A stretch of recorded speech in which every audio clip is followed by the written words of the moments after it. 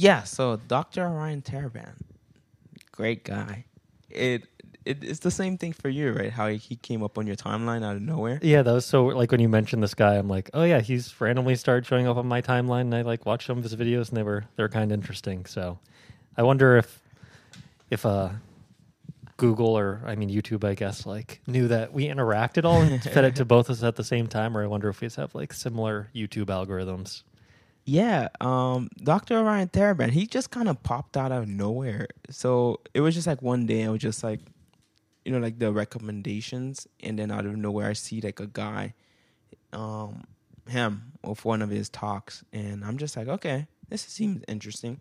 So I click on it. I don't remember which one it was per se, but one of the first ones I saw, it was about something about women, but I think it was just like, one of them that keeps coming up in my mind is like women treat men like how men treat jobs. Oh yeah, I don't know if I'll watch that one, but I've seen the like thumbnail for that one. I think that was the first one that introduced me to him, and then he was like, "Yeah, so when it comes to like a job, like if you have two sets of jobs, like one has great benefits, the pay is not that great, but at the end of the day, they kind of really sell you on the benefits, and like you have good coworkers and whatnot. But what if there's like another job that offers you, okay, we're gonna give you a lot more money, but the benefits won't be as great. You might not like your coworkers as much, but you're getting paid a lot. So it's like a woman as like a man with the rational decision of just being like, you know what, I'm just gonna go for like the higher paying job. I know there's some trade-offs with like the money, no, not the money per se, but like the benefits and whatnot, and like liking my coworkers. But I'll just take the higher paying job. So women are always that's how they evaluate men, in the sense of like, yeah, you're like good right now, but like let's say another guy shows up and he's like, I have this nice lifestyle that's just really nice, or like I could offer you like great sex and great lifestyle, and then maybe you could offer great sex, but like there's like the great lifestyle too that other guy offers. So she's like, you know what? Or maybe the sex is not as good with that guy. It's a step down, but the lifestyle is greater. So she's like, it's not personal. It's just business. And then she kind of goes along with it. So basically, if you're a rich guy, you can get away with like way more bullshit. Like you can be pretty much out of shape, like unattractive, like a shitty boyfriend or husband. But like if you're rich and you can just pay for all their shit. Yeah, I think is what he's saying. Essentially, yeah. I mean, that's why like a lot of times, like if you're rich or like one of the top 10% of men, you have high value man. Yeah, high value, exactly. The buzzword they use. If you're a high value man, you just have more access and more reach, and also too, there's like this biological thing that you could play on women. It's kind of like they're playing against themselves because they want you more than you want them. In the sense of like you have more optionality where, okay, she doesn't get in your program, and like, I'll just go find somebody else. And they instinctively know more often than not that you are the guy that they want, and they know that other women would want you. Yeah. So in that sense, it's like they're more likely to comply to your demands because they know you have other options. Exactly. So like, but if you have no options, then they'll just like run all over you. Yeah. So that's why like you want to be high value, so that women are more likely to comply. That doesn't mean you're not going to have bullshit with them. Yeah. That's never... Women and bullshit are synonymous, man. There's no like woman is like, oh, I'm trying to find a woman that's going to be... that's not going to give me any shit, She's going to be on my program all the time. I just watched the Johnny Depp documentary thing with my girlfriend. I'm like, yeah, like Johnny Depp, very high value man. He's allowed to put up with a lot of bullshit. Yeah. I mean, not that he was perfect. They both seem fucking crazy, but... Yeah, he high value did not get him a girl that was on his program. Yeah, I think that a lot of times, even that's one of the things that's tricky too, because like I've been thinking about this whole concept of like high value. Yeah, there's like one aspect of it is like money, but also too, you could be a guy with a lot of money but still be a simp, Yeah, like you're still. It seems like there's a lot of that. Like exactly, we've both encountered them. Like the crypto bros. Yeah, we went out that one night with that guy that was like an engineer, just like Oh yeah. Just going off about how much he made and was just like simping the whole night, and it did not work out well. Exactly. Like that was like his whole claim to fame. He's like, yeah, I make so much money. I mean, I'm like, okay. And then like walking around to simp on some girls, and then they just rejected him. And at the end of the day, yeah. So that whole concept of like being a top 10% man, it's like you have to have like a combination of a couple of different things. You have to have your money right for sure. You have to have like a personality too. And also too, it's like you have to have like a lifestyle. Like you need to have like a combination of all three in order for women to be attracted to you. That doesn't necessarily mean that the women that come into your life are gonna be like these great virtuous women. No, they're gonna just see like, oh damn, so this guy offers this. Okay, I want to be there too. So he can pay for all my manicures and pedicures. Yeah, and student loans. All the bags, yeah, student loans. Student loans. I still have memories about her. Oh yeah, yep. You remember? Yes. And you know what I was thinking about, right? Because it was kind of funny. I don't know if you paid attention because I was kind of drunk. So there was a moment I was sitting there, and then right before, remember I sent that text to her. Yes. And then she responded, I think, was it before or after she mentioned the student loans thing? They pay her students. I don't remember. I was drunk. So was that at our friend's apartment? Yeah. That conversation came up that she mentioned. I couldn't remember if she mentioned that at the bar once we got to our friend's apartment. It was at the apartment. And yeah, I'm kind of like talking to her. And then at one point, she's like, I don't know what I said. This is before the text I think I sent to her about like hooking up with her. And then she was like, oh yeah, are you going to pay my student loans?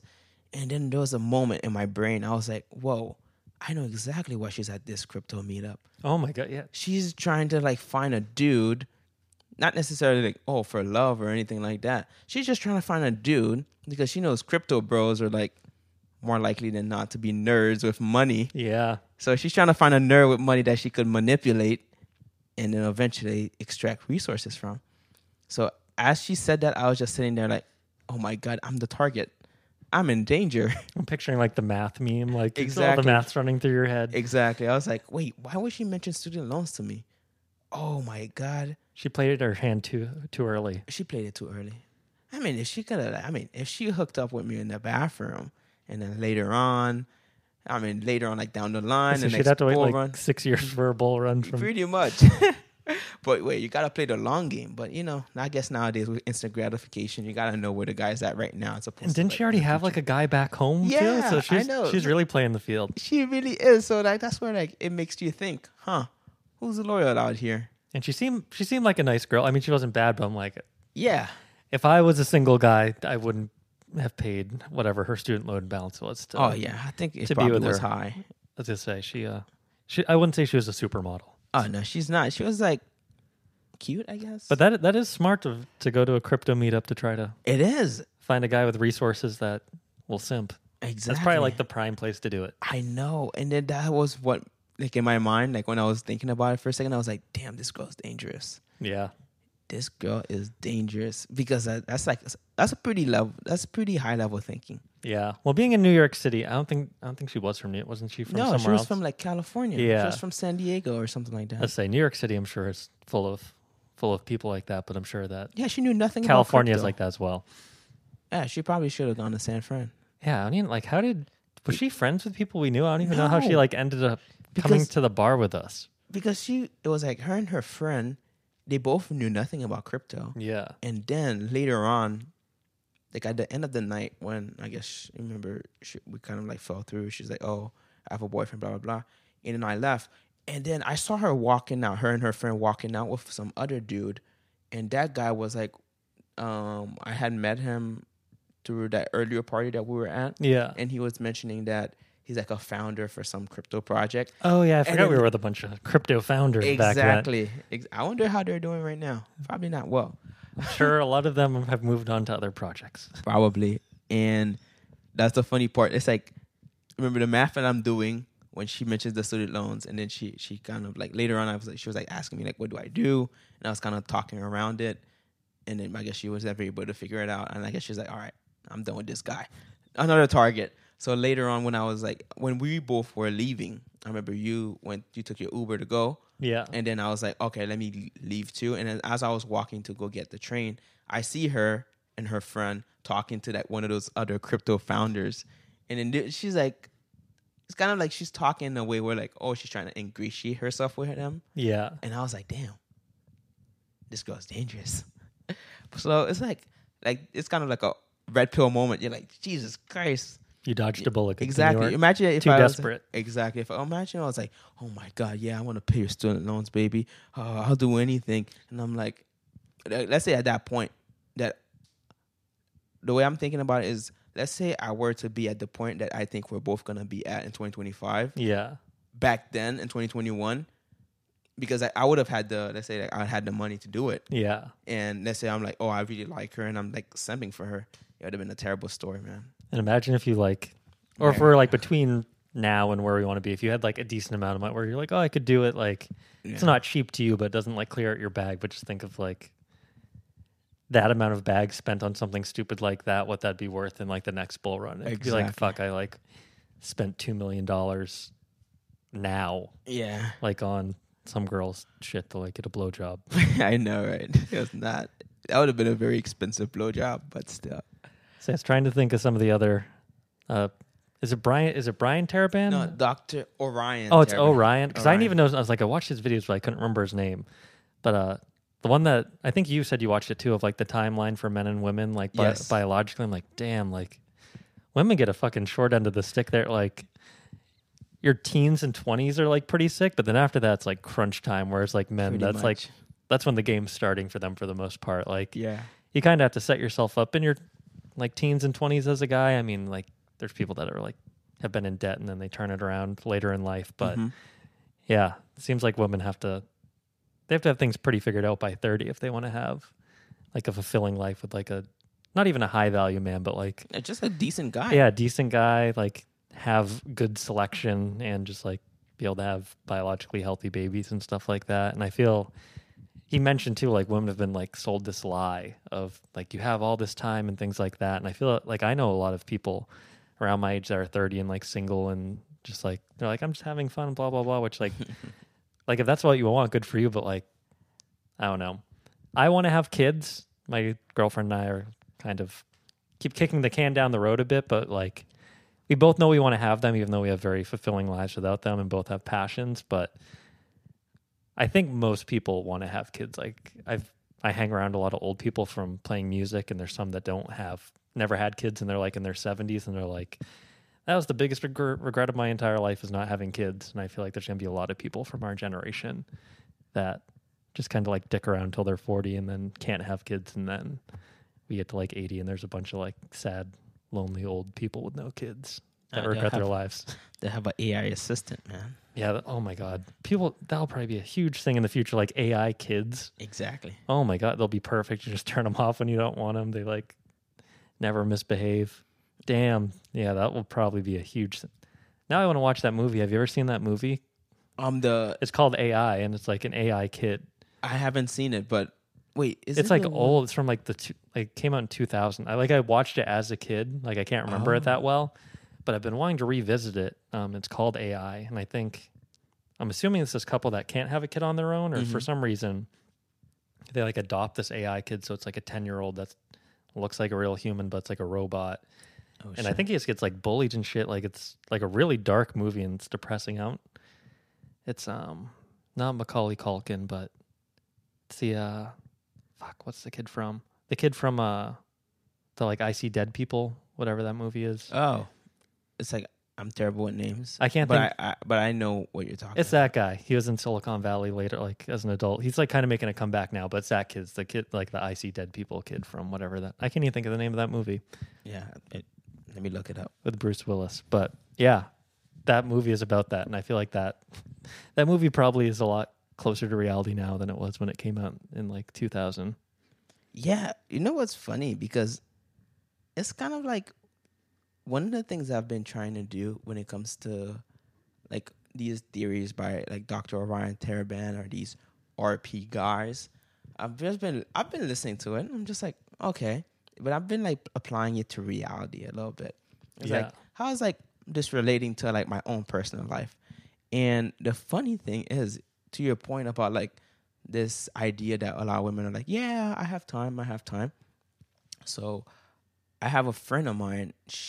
We ended up seeing each other in DC, and she's just what, I'm 25, she's like 24, and she was just telling me like, yeah, I'm like figuring out life. She's like in pharmacy school and whatnot, and then she was like, oh yeah, I'm figuring out life, but I have time. And I'm like, you're 24. I mean, you don't really have time. I mean, you should be getting yourself sorted out with a guy right now, because it's like the timelines are very condensed, because you have to meet the guy now, and then the guy's not necessarily gonna like marry you and impregnate you in like 6 months. Yeah. He's probably gonna take 2 to 3 years before you get to that point. Best case scenario. I mean, you might get lucky, but I feel like that's like an optimistic timeline. Exactly. Like, hopefully you don't meet someone like me that like fucking drags their feet on everything. But. Exactly. So even worse. So you can't even control that aspect. So by the time, let's say you're really ready to have kids, and maybe you have your first kid at like 29, if you start like today, or like maybe 28. So you have to get going right now. And she's like, yeah, I have time. I'm not really worried about it. And the way that she's talking, it's probably going to be like, she'll really start to worry about it probably around 28, 29. And that's like the point where it's not good for women. Yeah. Because Dr. Ryan Terabin had another video where he was saying that women, the way that it works out for them is that they try to enjoy their teens to 20s as long as they can before they realize that their sexual marketplace value is going to diminish. And men, our sexual marketplace value from our teens to late 20s, early 30s is kind of crap, until like it's actually there's an intersection of where there's actually the same. Yeah. And for women, it's like around like 29 to 30. Like I think it's like 30 or to 31 or something like that. Yeah. And for men, it starts like we are at the same level as them at 30. Yeah, I've heard 33 is like when males on average are like Exactly. attractive, which I'm like, how do they judge that? But still, rough ballpark. Yeah, it's like exactly we're about to be like entering the like prime time, and they're like, and then they're fucking going retire. Yeah, but they're trying to retire off of you. They're Yeah. like, yeah, let me get out of this game right now. I mean, but like there's like this whole argument about, oh, she's been with so many guys, the body count. So she has all these issues related to her past, because men and women, it's different. It's like a man could have sex with a bunch of women and not care for all of them, but women like could have sex with a lot of guys and just be like, oh, you know what? I've been damaged. This one treated me like crap, and then now they project their past onto future. Exactly. Which I think guys also do that, but like I know from like personal experience of like friends that girls have like projected stuff that other dudes have done to them onto them, which again, I think it's a human thing. I think men do it as well, but it does seem more pronounced. More pronounced. But also the horror stories I've heard from like what guys have done as well, I can see why it'd be more traumatic, even though girls can do pretty fucked up shit too. So, but yeah, but it's like at the end of the day, the way I kind of see it is like you gotta protect yourself. As a guy. So I mean, it's like the reality of things, of how things are gonna play out. I mean, there's like a coworker of mine. He's just saying, I think he's 31 or 32. He just turned 31. And then he was just saying like, yeah, man, like right now I'm getting more ass than like I've ever gotten in my life. So I'm like, damn, he's confirming the theory. Yeah.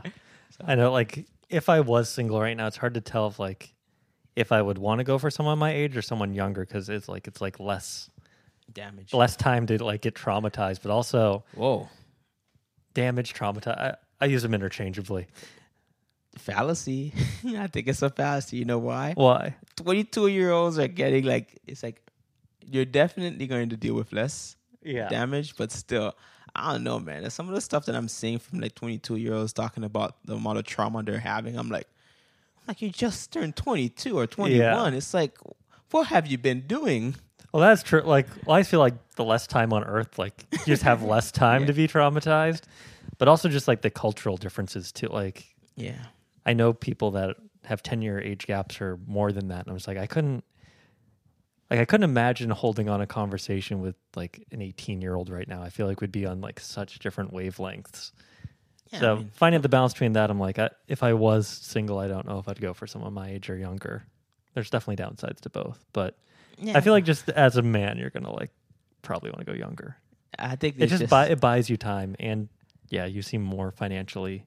Seems like you have more resources just by comparison when they're like, I have $5 in my savings account to like go buy beers this weekend for college. Exactly. And it's like, I have a 401k. I'm established in my career. People respect me. And it's crazy how like old you must seem to them. Like I remember when I was 20 years old in college, and one of my friends like started flirting with their TA, or they like matched on Tinder, and he was like 23, and I'm like, he's 23 and he's going after like a 19-year-old. That's so weird. Like he's so old. And now I'm like, a 23-year-old looks like a kid to me. So like being 30 right now to an 18-year-old, like I don't feel that old, but to an 18-year-old, I'm like probably look like not an old man, but like an actual like man. Yeah. But women usually tend to go for older guys anyways. Yeah. Even, I mean, like, remember, like, I bet you in high school, you know, you had freshmen going for seniors or like juniors. So, I mean, it kind of plays out a little differently in real life. But I think it's in Western culture. It's kind of like seen as taboo, where let's say you're like 35 and you're dating like a 18-year-old or 19-year-old. They're like, whoa, you are violating her. But I'm like, no, not really. I mean, she wants to be with me. I want to be with her. It's an even exchange. Yeah. I want her youth and beauty. She wants my wisdom and resources. Yeah, security. Exactly. So, I mean, overall, I've like spoken to a lot of people from different cultures, from Latin culture, Caribbean culture, and somewhat like American culture. It depends on where or like what influences they've had.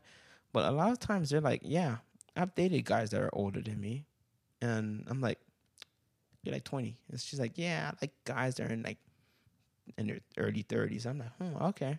So there's always going to be women that are going to go for older guys. Yeah. So there's always going to be. And how many, I mean, like, come on, like, how many women do you actually need as a one guy? It's like, I'm 30 something, right? And I'm like, oh, do I need like 10 women? No, not really. I probably need like one as a main, one as a side, and one as like a player around. I had a feeling you're going to say 3. I'm like, yeah, it's the rule of threes with me.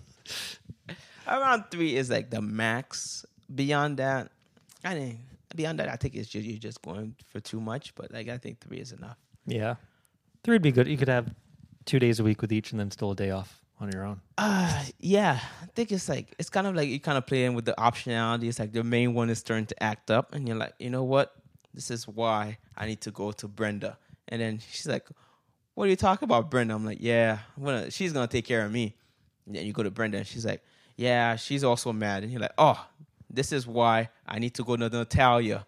And then that's where the third one comes in. So it's like, if you strike all 3 can't all be mad at you at the same time. Exactly. So you can't. Statistically, very if you low. go over 3, then I think you're kind of like, yeah, you just got to like eat that. But overall, eventually, I mean, you only need sex with 1, right? So it's like 1 for 3 is not bad. 2 for 3 is great. 3 for 3, you never know. I say that's like Orion. Is his name actually Orion? Who names their kid Orion, by the way? I guess they're his parents. But Orion Taraband, like his most recent video, which we were talking about, of like how to I think is like how to have a fulfilling sex life or something. It's just like early in the relationship, if the woman's not down to have sex with you, it's like, have a nice night. That's your decision. I respect your decision, but yeah, he compared it to your appetite in a restaurant. So the woman's the restaurant and your sex is the appetite, and just like, if her kitchen's not open, you still need to eat, so you go to another restaurant. So yeah, having 3 women would give you those other restaurants to go to if her kitchen's closed. Yeah, that's.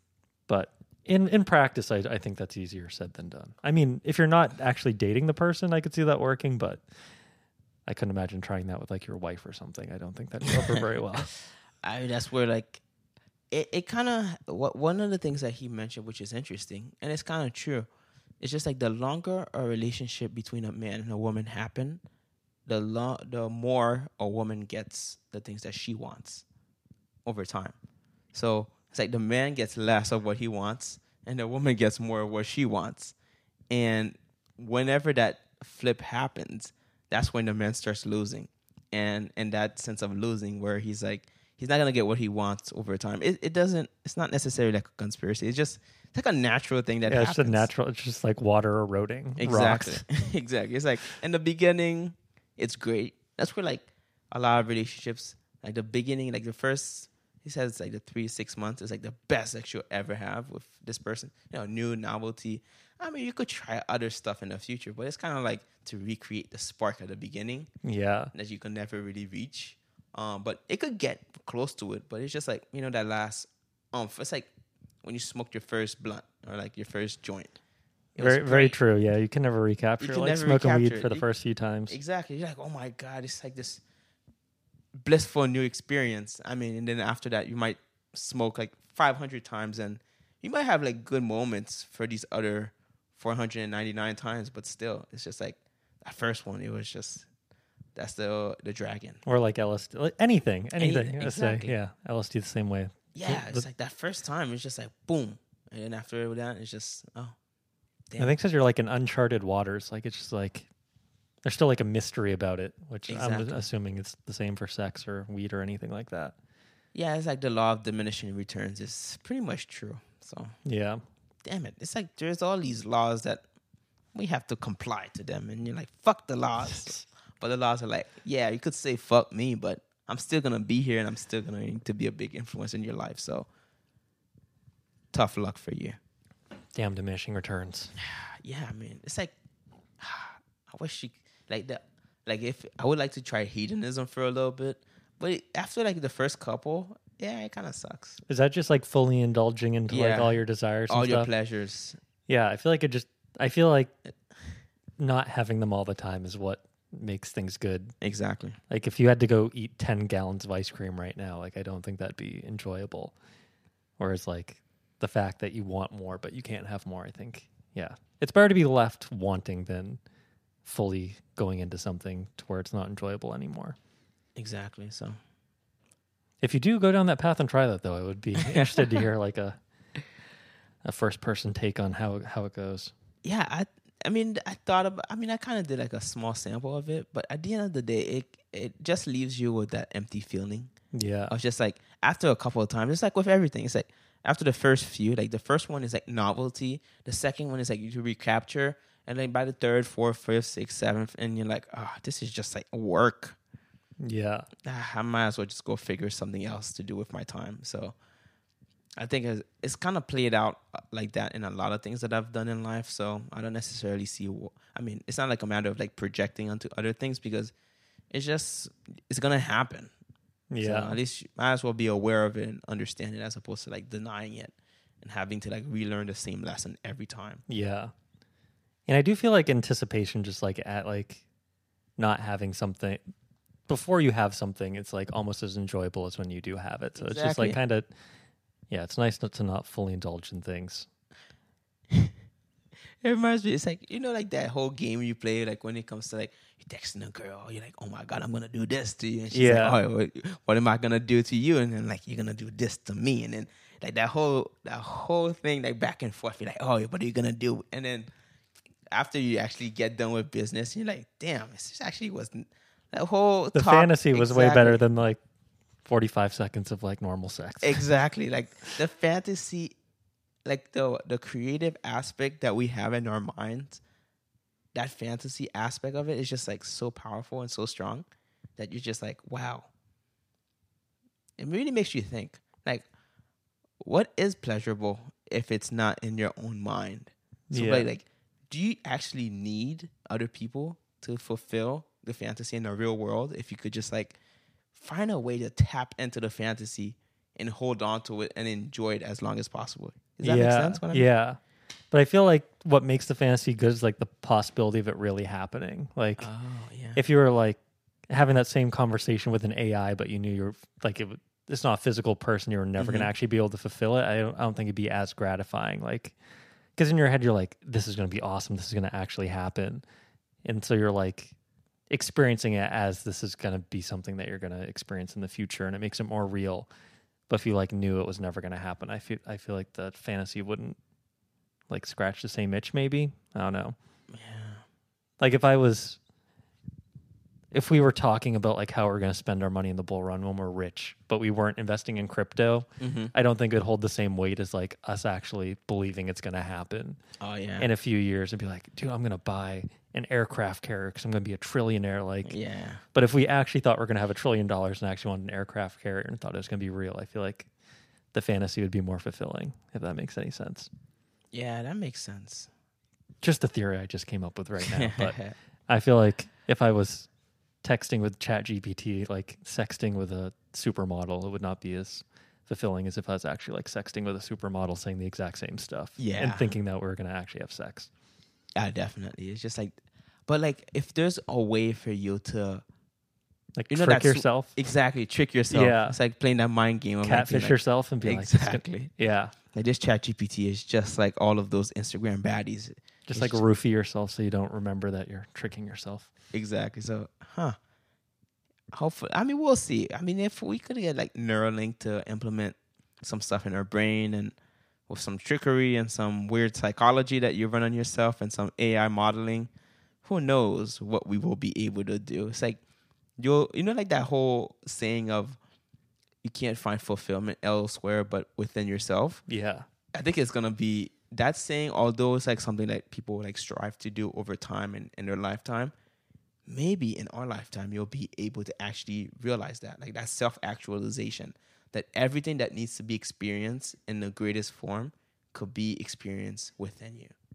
So, well, yeah, like potentially Neuralink, we could just have it so it's just like constantly dripping the right amount of like chemicals in our Exactly. brain. So we're constantly just like in a state of bliss or feeling fulfilled constantly. Oh my God. Imagine governments get hold of that. Oh my- Like, yeah, we need to subdue these people. Release the dopamine at like 2:00 in the morning. I mean, they basically do that with screens and stuff now. Just streamline the process, be a little more effective. Yeah, it's gonna be like every dictator's or wet dream of just being like, oh my God, I could control people to down to their brain level. Well, did you ever read the book Brave New World? Was that Aldous Huxley that wrote No, it? I've heard of it, but it's just like, So it's kind of dystopian, like George Orwell's 1982, but it's instead of like a central dictatorship, like the whole society is basically set up to, I don't know, oppress itself, but it's just like there's no main central government like in 1982 that's like watching everyone and controlling everyone's thoughts. Like the whole society's set up so it does that itself. So like everyone's genetically modified basically like before they're born. the So GMOs for people. yeah, so it's like you're born to be like a street sweeper, but they make it so that's what you find fulfilling. Like if you're doing something else, it'd be miserable.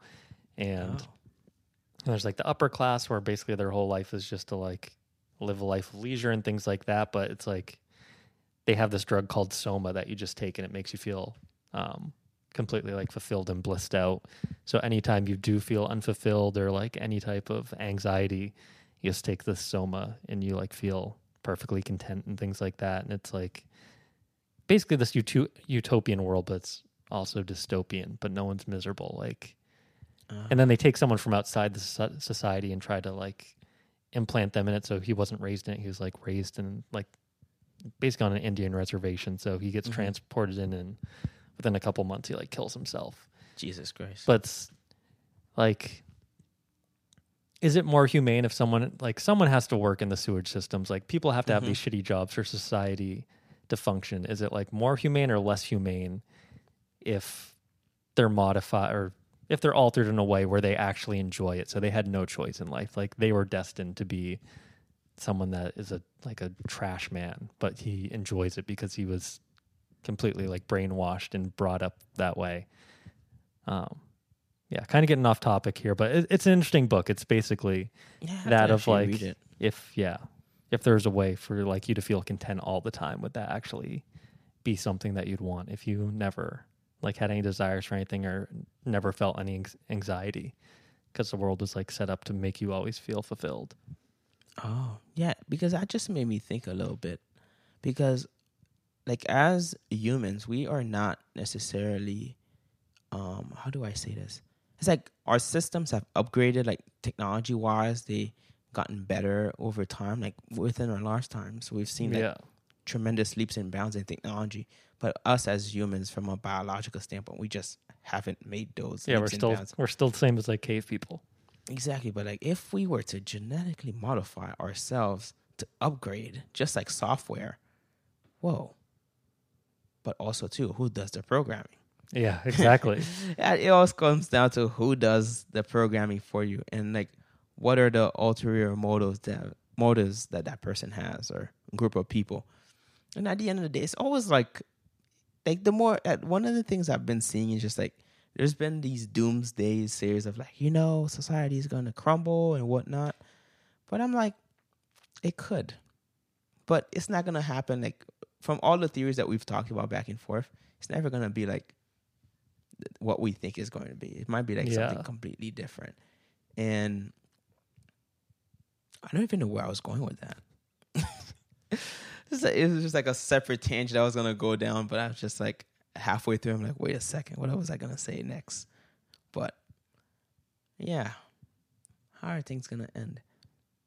Hopefully they don't in our lifetime. I hope they don't end. Even though I have thought, I'm like, the doomsdays. if we're all going to die anyway, would it be nice to know that the whole world is dying with you? Or would it be more terrifying? Like, because it's kind of sad, like, if things were just getting cool. Like, if you were 95 years old now, and I mean, the world is crazy, but also, like, shit's getting really cool. Like, VR is cool, AI is cool. I'm sure 95-year-olds don't care about crypto, but it kind of sucked to be like... They're waiting for the bull run. It's like, damn, I'm going to die, and the world's, like, just getting awesome. Like, if you were someone that's, like, really into sci-fi in the 50s, and, like, now that stuff's becoming a reality, and you're like, fuck, I'm too old to enjoy it, and I'm going to die, and the world's going to go on without me, like... Would that be more depressing or less depressing than like, oh, there's an asteroid coming and everyone's going to die at once? So at least like the party's ending with me. There's not going to be like a fun party going on after I'm dying. Like everyone's in the same boat. But does it matter at that point? Since like, I mean, if you're dead, I mean... I feel like it's more the dread leading up to it. Okay. Like ultimately, I guess nothing matters because you're going to be dead anyway. Yeah. But yeah, I don't know. Would it be better to die in the apocalypse or just like die a normal death if you had to choose? If I had to choose, I think the normal death would be fine. Yeah. I kind of would be like a discreet. And then like they found him sleeping, and when they tried to wake him up, he was dead. Yeah. I think that's a nice way to go. Yeah, I also hope I die in my sleep. Yeah, I would also take the normal death, but I've heard other people are like, I hope everyone dies at the same time that I die. I'm like, damn, that's a pretty bleak outlook. It's kind of like, I'm like, I don't know. Before I used to always think, oh, I just would rather die in my sleep. But I think I would want to die too, doing something awesome. Like, maybe like in a shootout. It's like in a shootout with people. It's like my enemies. I'm like loading my gun. I'm like, damn it, it's jamming. And then I like grab another gun and I'm like shooting, pow, pow. And then next thing you know, I get a shot in the elbow. I'm like, oh, damn, I'm leaking. And then I'm like, go to the side and then I'm like shooting back. I kill one guy and then another guy just shows up where I didn't see him and he just blasts me. Let's say, yeah, I think depending on how you died in the shootout would be cool. Like getting shot in the head, like going out instantly would be cool. Like that'd suck, like getting shot in the stomach and just like having to bleed out for like 2 hours. You're like, fuck, this is not cool. I want to die in my sleep instead. Yeah, or like doing parachuting, or like, I wouldn't want to die like you're climbing Mount Everest, and then at one point you get lost and you just like freeze to death. Yeah, I wouldn't want that. Yeah, that would suck. But if I like were to just fall from like I'm climbing and then next thing you know I just fall and then just like boop. I feel like that'd be painful. My girlfriend and I have been watching we watched that free solo documentary like about Alex Honnold, the free soloing guy that like climbs without ropes, and then we watched some new movie that's came out called The Climb. It's like not a documentary of these girls climbing like some radio tower, and then the ladder falls off and they get stuck at the top. Oh shit. But anyway, it starts with this girl's boyfriend, like they're rock climbing together and his rope breaks or something. He falls off a cliff and dies. Watching that, I'm like, holy shit, like I feel like falling to your death off like from rock climbing would be a terrible way to go. Like just like 1 minute you're like doing the hobby you love and like the next minute you're like, fuck, like I wish I never did this. Yeah, I wonder. Yeah, by the time I guess you have like a fully formulated thought in your brain, you're dead. Because it's like that max pain that you hit on the ground.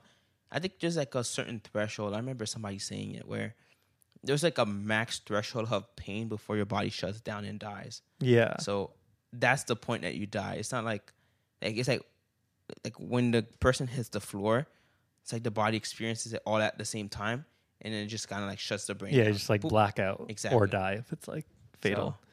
So But like, if you're high enough up though, you'd have like probably like 3 or 4 seconds where you hit like Yeah, that's the oh, part I'd fuck. dread to be like, oh it's kind of like you saying, shit. oh fuck, poof, Yeah. I'm dead. Yeah. Oh my god, like I feel like a car accident must be a similar way. Like yeah, a few months ago I got rear-ended at a red light and the person must have not been going like more than 10 miles per hour, but it was still like pretty rough. a lot. And I'm like, I could not imagine like if you had even going 40 miles per hour, like in Oof. opposite directions, like it must, like you can't even like I could barely process that, and I was sitting still and the other car was barely moving. Wow. Like a car accident, luckily I've never been in one, but I can't imagine you can process it. It must just like literally be like a blip, and then you're just like In the emergency in room, shock, and waking you're up. like, what the fuck just happened? Exactly. God, Yeah. I hope I never experience like God. Car accidents are so scary. Yeah. I mean, I got my license finally, but you know, it's not like I got a car or anything like that. It's kind of like I'm just going to be like the guy. But at least I have my license, you know, as opposed to just like being carrying around a permit. I felt embarrassed going to the different places. Yeah, that'd be cool if you were like a millionaire with a permit still. That'd be kind of cool. If I had held on for the permit for another 2 years, that was gonna be my story. Yeah, then you just get a driver for everything. You don't even need a license. Yeah. I mean, there was we hadn't met him. There was in 2021 when there was a Cardano summit. There was a guy that I met at the summit that happened in the city, and he was just talking about how, yeah, he's a millionaire. He was a millionaire. He 10,000x on ADA. Holy shit! Oh my, 10,000! Holy Yeah. shit! What do you buy it at? Like a fraction of a cent? Wait, because he said 10,000%. Okay, so it's not 10,000x. 10,000% basically what? That's 1,000 times, right? Because don't you move the decimals? Yeah, I think. Wait. Or no, is that 100 times? So 100 times. So he did 100 times. Okay, yeah. Yeah, 10,000%. That's what he said. I think he said 10,000x, and then later on he reframed. He said 10,000%. Still 100 times is. Yeah, he because I think he bought it at a penny. Yeah. But wait, it was at like 3 something. Like yeah, because I think no, but at that point it didn't reach $2, $3 yet. Oh. I think because it was like happening in the summer. Remember, there's like that big spike that it did later in the year. Yeah. But over in the summer, it was like trading at like 2 something. Yeah. So from a penny to $2, how much is that in terms of X's? Yeah, that'd be like 200 times. Yeah, 200x. Or maybe he bought it at 2 cents. I mean, when you buy it at a penny or 2 penny, I feel like Yeah, it pretty much. you could conflate the numbers. Yeah, because I remember for some reason like the way he said it, he said I 10,000x. I think that's what he said. Yeah. So yeah, but essentially the reason why I mentioned him is that he was a millionaire at that point in that bull run. I met his dad. And How old was he? He's like, okay, so I was how old at the time? 2021, I was 23. He was 26. Oh, damn. 26, 27. Oh, wow. So he's pretty young. Yeah, and then he was like, and the funny thing is, like at one point of our conversation, I was just telling him about like, oh my God, I'm investing in Cardano. I like it. It's like a long term. And he was like, yeah, man, you remind me of myself. Last time, like in the like in that point of right before the bull run happened, like 2018, 2019. And he was like, yeah, you remind me of myself back then. But he's like, just diversify, man. Look into other projects, like invest like that, so that in the next time, like next bull run, you don't only rely on one, you can have multiple. And then I remember listening to him. I was like, at first I don't want to listen, but I was like, yeah, you know what? He has a point. Yeah. So, I mean, now we're diversified. We're looking at different things. And I think, I'm saying, man, the next bull run is going to be interesting. Besides Wanchain, are you like really invested in any other blockchains? Because like most of my stuff besides Wanchain is like all at least on the Cardano ecosystem. Are there any other ecosystems that you're like investing in right now, or is it all like altcoins on Cardano for the most part? Altcoins of Cardano are most of my portfolio, but and Wanchain being another big one. But I also have this other one called Spores. It's a launch pad. Okay. And a Metaverse play. There are a couple of different things at the same time. It's on a Binance Smart Chain. Can you buy it on Binance US? I think so.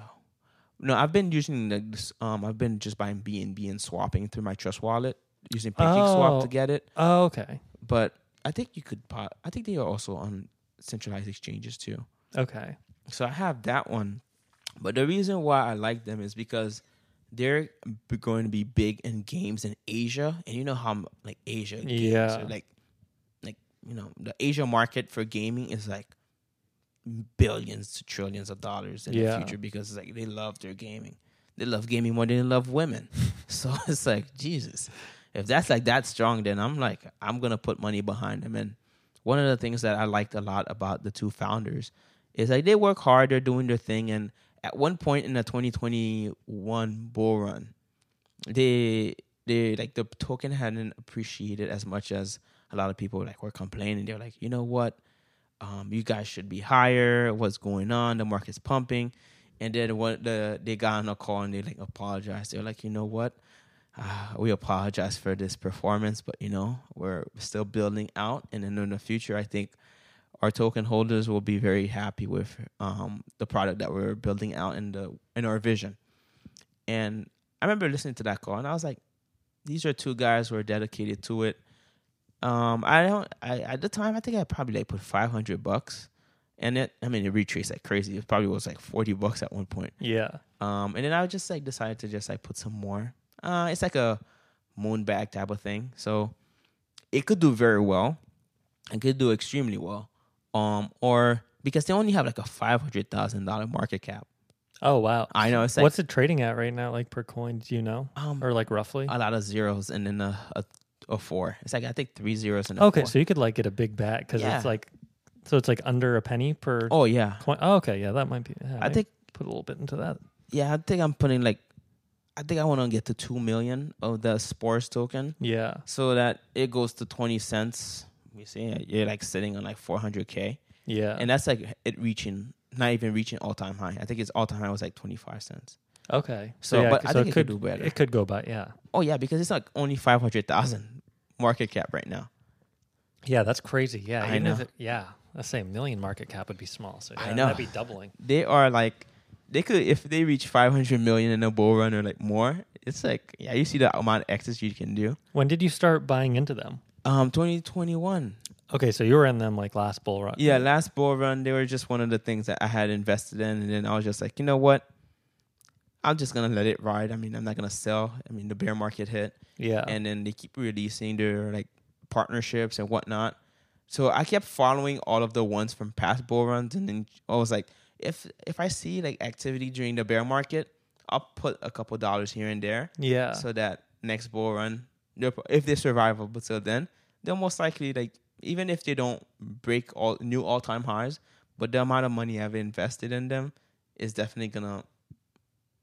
You never know how many X's. It could be one of the best. Like you always have like these ideas of like the ones that you like, they're gonna do the best. But what if this one just like does so well? What if it reaches $1? Yeah. Oh my God, that'd be and crazy. then you're like, oh my God, it's like I was expecting these other ones to reach like millions, but they maybe did like a couple 100,000. But this one that it's not like I had the most conviction for, and it just goes crazy and it gets you like 2 million. And you're like, oh damn, oh wow, nice. That's why you do diversify, yeah, because you never know. Like the market is like gambling. Yeah, people like, why the fuck did Doge get to, like Doge is still high. Like what value does Doge bring? Like is anyone building on Doge? Elon Musk is talking to the developers. They're saying they're gonna do things. It's kind of like a wait and see type of thing. It's not like you're gonna build true. Is there gonna be DeFi on Doge? No. Yeah. It's like all these different things that they're saying they're gonna do, but it's kind of like a wait and see. But still, it's still trading at a top 10. Yeah, I think it's still in the top. Like when I checked, top 10, top 15. Like, Jesus. One that I was bought into. I still have like a little bit of it, but I was bought into back in 2017, 2018. IOTA. Do you know like anything about IOTA? Yeah, IOTA. Funny thing is, I just saw Charles is going to. I think IOTA. They're going to be in Dubai.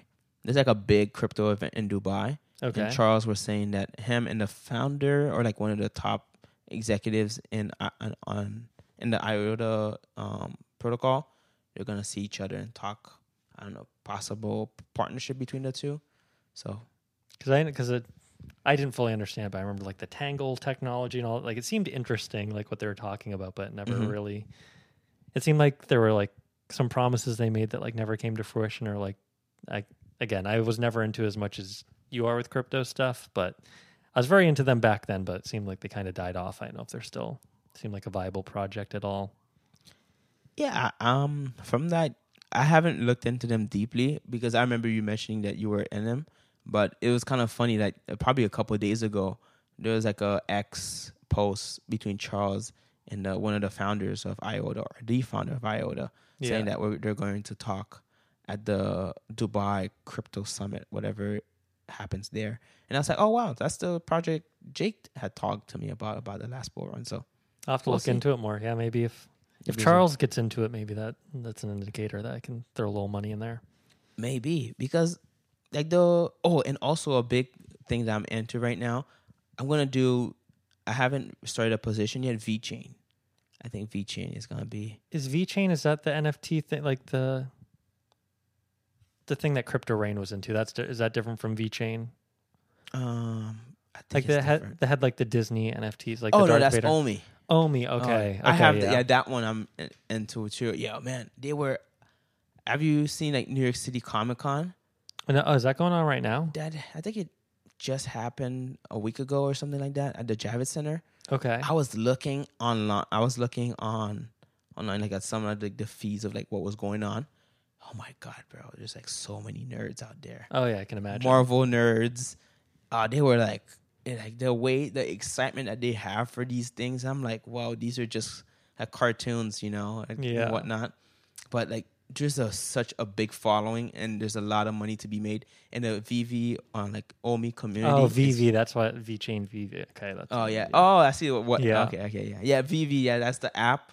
But and then Omi's the decentral. Token. Is that because they had the like on-chain gems you could buy, right? Is Omi the one that's like actually the on-chain currency? Yeah, Omi is like the crypto version. Like they're going to try to integrate it into the app so that they're going to try to exchange. You're going to be able to exchange your gems, which is basically dollars, to Omi and vice versa. But that's further down the line. Yeah. But the Omi token, which is essentially going to be like the blockchain aspect of it, they're going to have new use and utility. They've announced some master collector program, blah, blah. I don't really care too much. I just want them because I see that they have the major IPs, like Marvel, Disney, all these different things. So they've been having like a lot of solid partnerships. They had a partnership with Alibaba. Oh yeah, for cloud stuff in China. So I'm like, yeah, next bull run, if it reaches like 5 to 10 cents from like what it's at right now, it's like 3 zeros and a 9 for Omi. Yeah, so it's still really cheap. It's still really cheap. Oh, maybe I should buy that. Are you getting that on Pancake Swap, or where are you getting Omi from? No, I'm getting that one on Bitforex. Okay. So I'm like essentially buying XLM on Coinbase, sending it to Bitforex because XLM you don't pay any gas fees. Oh, okay. Is XLM, is that Ripple? No, that's like the spinoff of Ripple. Oh, okay. It's kind of like one of the founders of Ripple was like, you know what? I want to go create my own. And he created XLM. Okay. Which is essentially a new version of Ripple. It's pretty good. I like it for like sending stuff between exchanges since I don't have to pay any gas fees. Yeah. And so I send the XLM to Bitforex. From Bitforex, I kind of swap to a USDT, and from USDT, I swap to Omi. But Bitforex is a smaller exchange. It's a Canadian exchange. They're pretty trustworthy, in my opinion. They've lasted during this bear market. And you can sign up for them in the U.S. Like I definitely looked into them at one point. I think when I was trying to get Chain, but I don't know if I ever actually finalized setting up an account or anything. Yeah, they're good. I've utilized them since the previous bull run to now. So overall, I think I'm good with them. Haven't had any issues. And I don't know. I was like, you remember there was like that whole scare of exchanges, like or running exchanges. Yeah. I had removed all of my Omi from Bitforex to my Coinbase wallet, like the wallet, your self-custody wallet. Coinbase you can has. store Omi in that? Is it like an Ethereum coin or Ethereum token or what? Yeah, is it it's an Ethereum coin now. So you could put it on like MetaMask if you wanted to. Yeah, you can. Could you put it on the Tangem wallet? Can that? Yes, it's actually one of the options because I have it. I haven't sent it yet, but I do have it as one of the options for my Tangent wallet. I still need to set mine up. I'm like still on the fence about if I want There the you go. seed phrase or You not. see it? Oh, nice. Oh, so Yeah. is it actually 1 cent or is that like as low as it'll display? Will it not display any more like decimal signs? Wait, what do you mean? Like when you go back to the coin, it has like it's worth like 1 cent per. Oh yeah. Actually, yeah, that's true because it's not reflecting the exact amount. I guess where they have to change the where they're pulling their feed from, because yeah, it's like less than that. I say it might be just like a display thing. They might just need to add like more decimal points. Yeah, you're definitely right. Yeah, and then this is the other one I was talking about, Sports Network. Okay. So this one, and then I also have this other one named Drive, and it's like a decentralized Uber Oh. on the blockchain. Is it actually functional or is it like? Yeah, they're out of India. Okay. I have a funny story about Drive. So Drive is essentially they're doing an Uber on the blockchain. The big issue that we have now with Uber is just like the exorbitantly high prices that we pay in order for us to travel from point A to point B, and also too because they have to do like dividends to their shareholders, blah blah blah.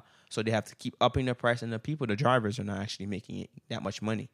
So Fadosh is the founder of Drive. She kind of like realized this issue when she was like travel. She did a lot of traveling, and then one time she was like in a Uber, and then the guy who was the driver said, "Please cancel the ride and pay me in cash or something," because the thing is like I'm not gonna get that much money. Oh yeah. But I like Uber just pay them directly. You're basically just moving back to fucking cab drivers. Exactly. With better technology. Exactly. So, so essentially she was like, "Oh, there's like a business need for this," and she decided that why don't I use the blockchain? That'll make it easier for,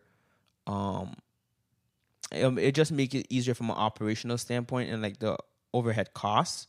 So you don't necessarily need to have all these data centers where you actually need all those resources that are going to take away from the way that the business model is. It's not going to be as predatory.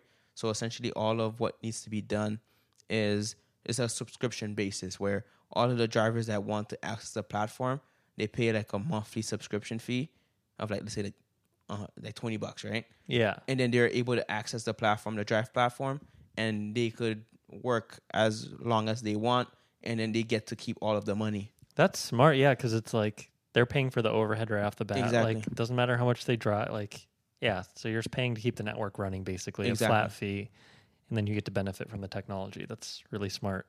Exactly. Yeah, if that went worldwide, that would like completely wipe out Uber and Lyft, because who the fuck wouldn't want to drive for that? Exactly. So that they're testing it out in India. They've done pretty well. They have like over 30,000 drivers, but India has billions of people, so yeah, that's a lot of room to grow. Yeah. And yeah, they're utilizing the blockchain, and then some of the like the coin itself, they're going to use it for like you could open your own franchise. Like as you need to have like the coin in order for you to, I think around 2 million Drive in order for you to open a franchise. So you have to acquire the coins, and then you get an NFT that gives you the franchise rights to like have Did have like drivers underneath you that are like okay, that in makes different sense. Cities and whatnot. Are you able to like rate the drivers and like have like any type of like safety shit? So you can be like, this guy's sketchy, like exactly bad review. There's background checks and everything like that. Just kind of like the Uber. Yeah. Just like an Uber, you have to like do some. Which I wonder about. Like I had the last Uber I took 2 weekends ago, and my girlfriend's sister and boyfriend were visiting. We took an Uber back from Manhattan to here. Mm-hmm. And the car was so sketchy. Like I looked, the guy had only been driving for a month. He had like 4.8 something review though, which was 4.85 stars or something. But he had to drive on the interstate, obviously getting over here like on the Verrazano and stuff. And his car could not go over 40 miles per hour. Like it was going, like we were going 20 something miles per hour on the interstate when it was like 55 or on the highway. Christ. He had like put on his blinkers. It was like the end of the night, so everyone else was sleeping in the car except for me, and I was getting kind of nervous. And his car was so loud, it was like shaking. Jesus and Christ. He like also made so many wrong turns. Like I think some of them were because he was trying to stay off the highway as long as possible because he knew his car couldn't go. And then we got back onto the island, and there's a street called Jersey Street. It's like one of the most dangerous streets in New York. It's like a couple blocks over from here. It's between here and the ferry. Whoa. But for some reason, like, we were at a 4-way stop and he just completely ignored the GPS and like went around. So we had to drive down Jersey Street in this car that I thought was going to break down. And I'm like, is this guy trying to like fucking like kidnap us right now? Luckily he wasn't. But he finally gets here, drops us off. We get out of the car and this car won't even start. Like, his car was literally like stalled out there for 10 minutes. I don't know how he got it going. Then he finally left.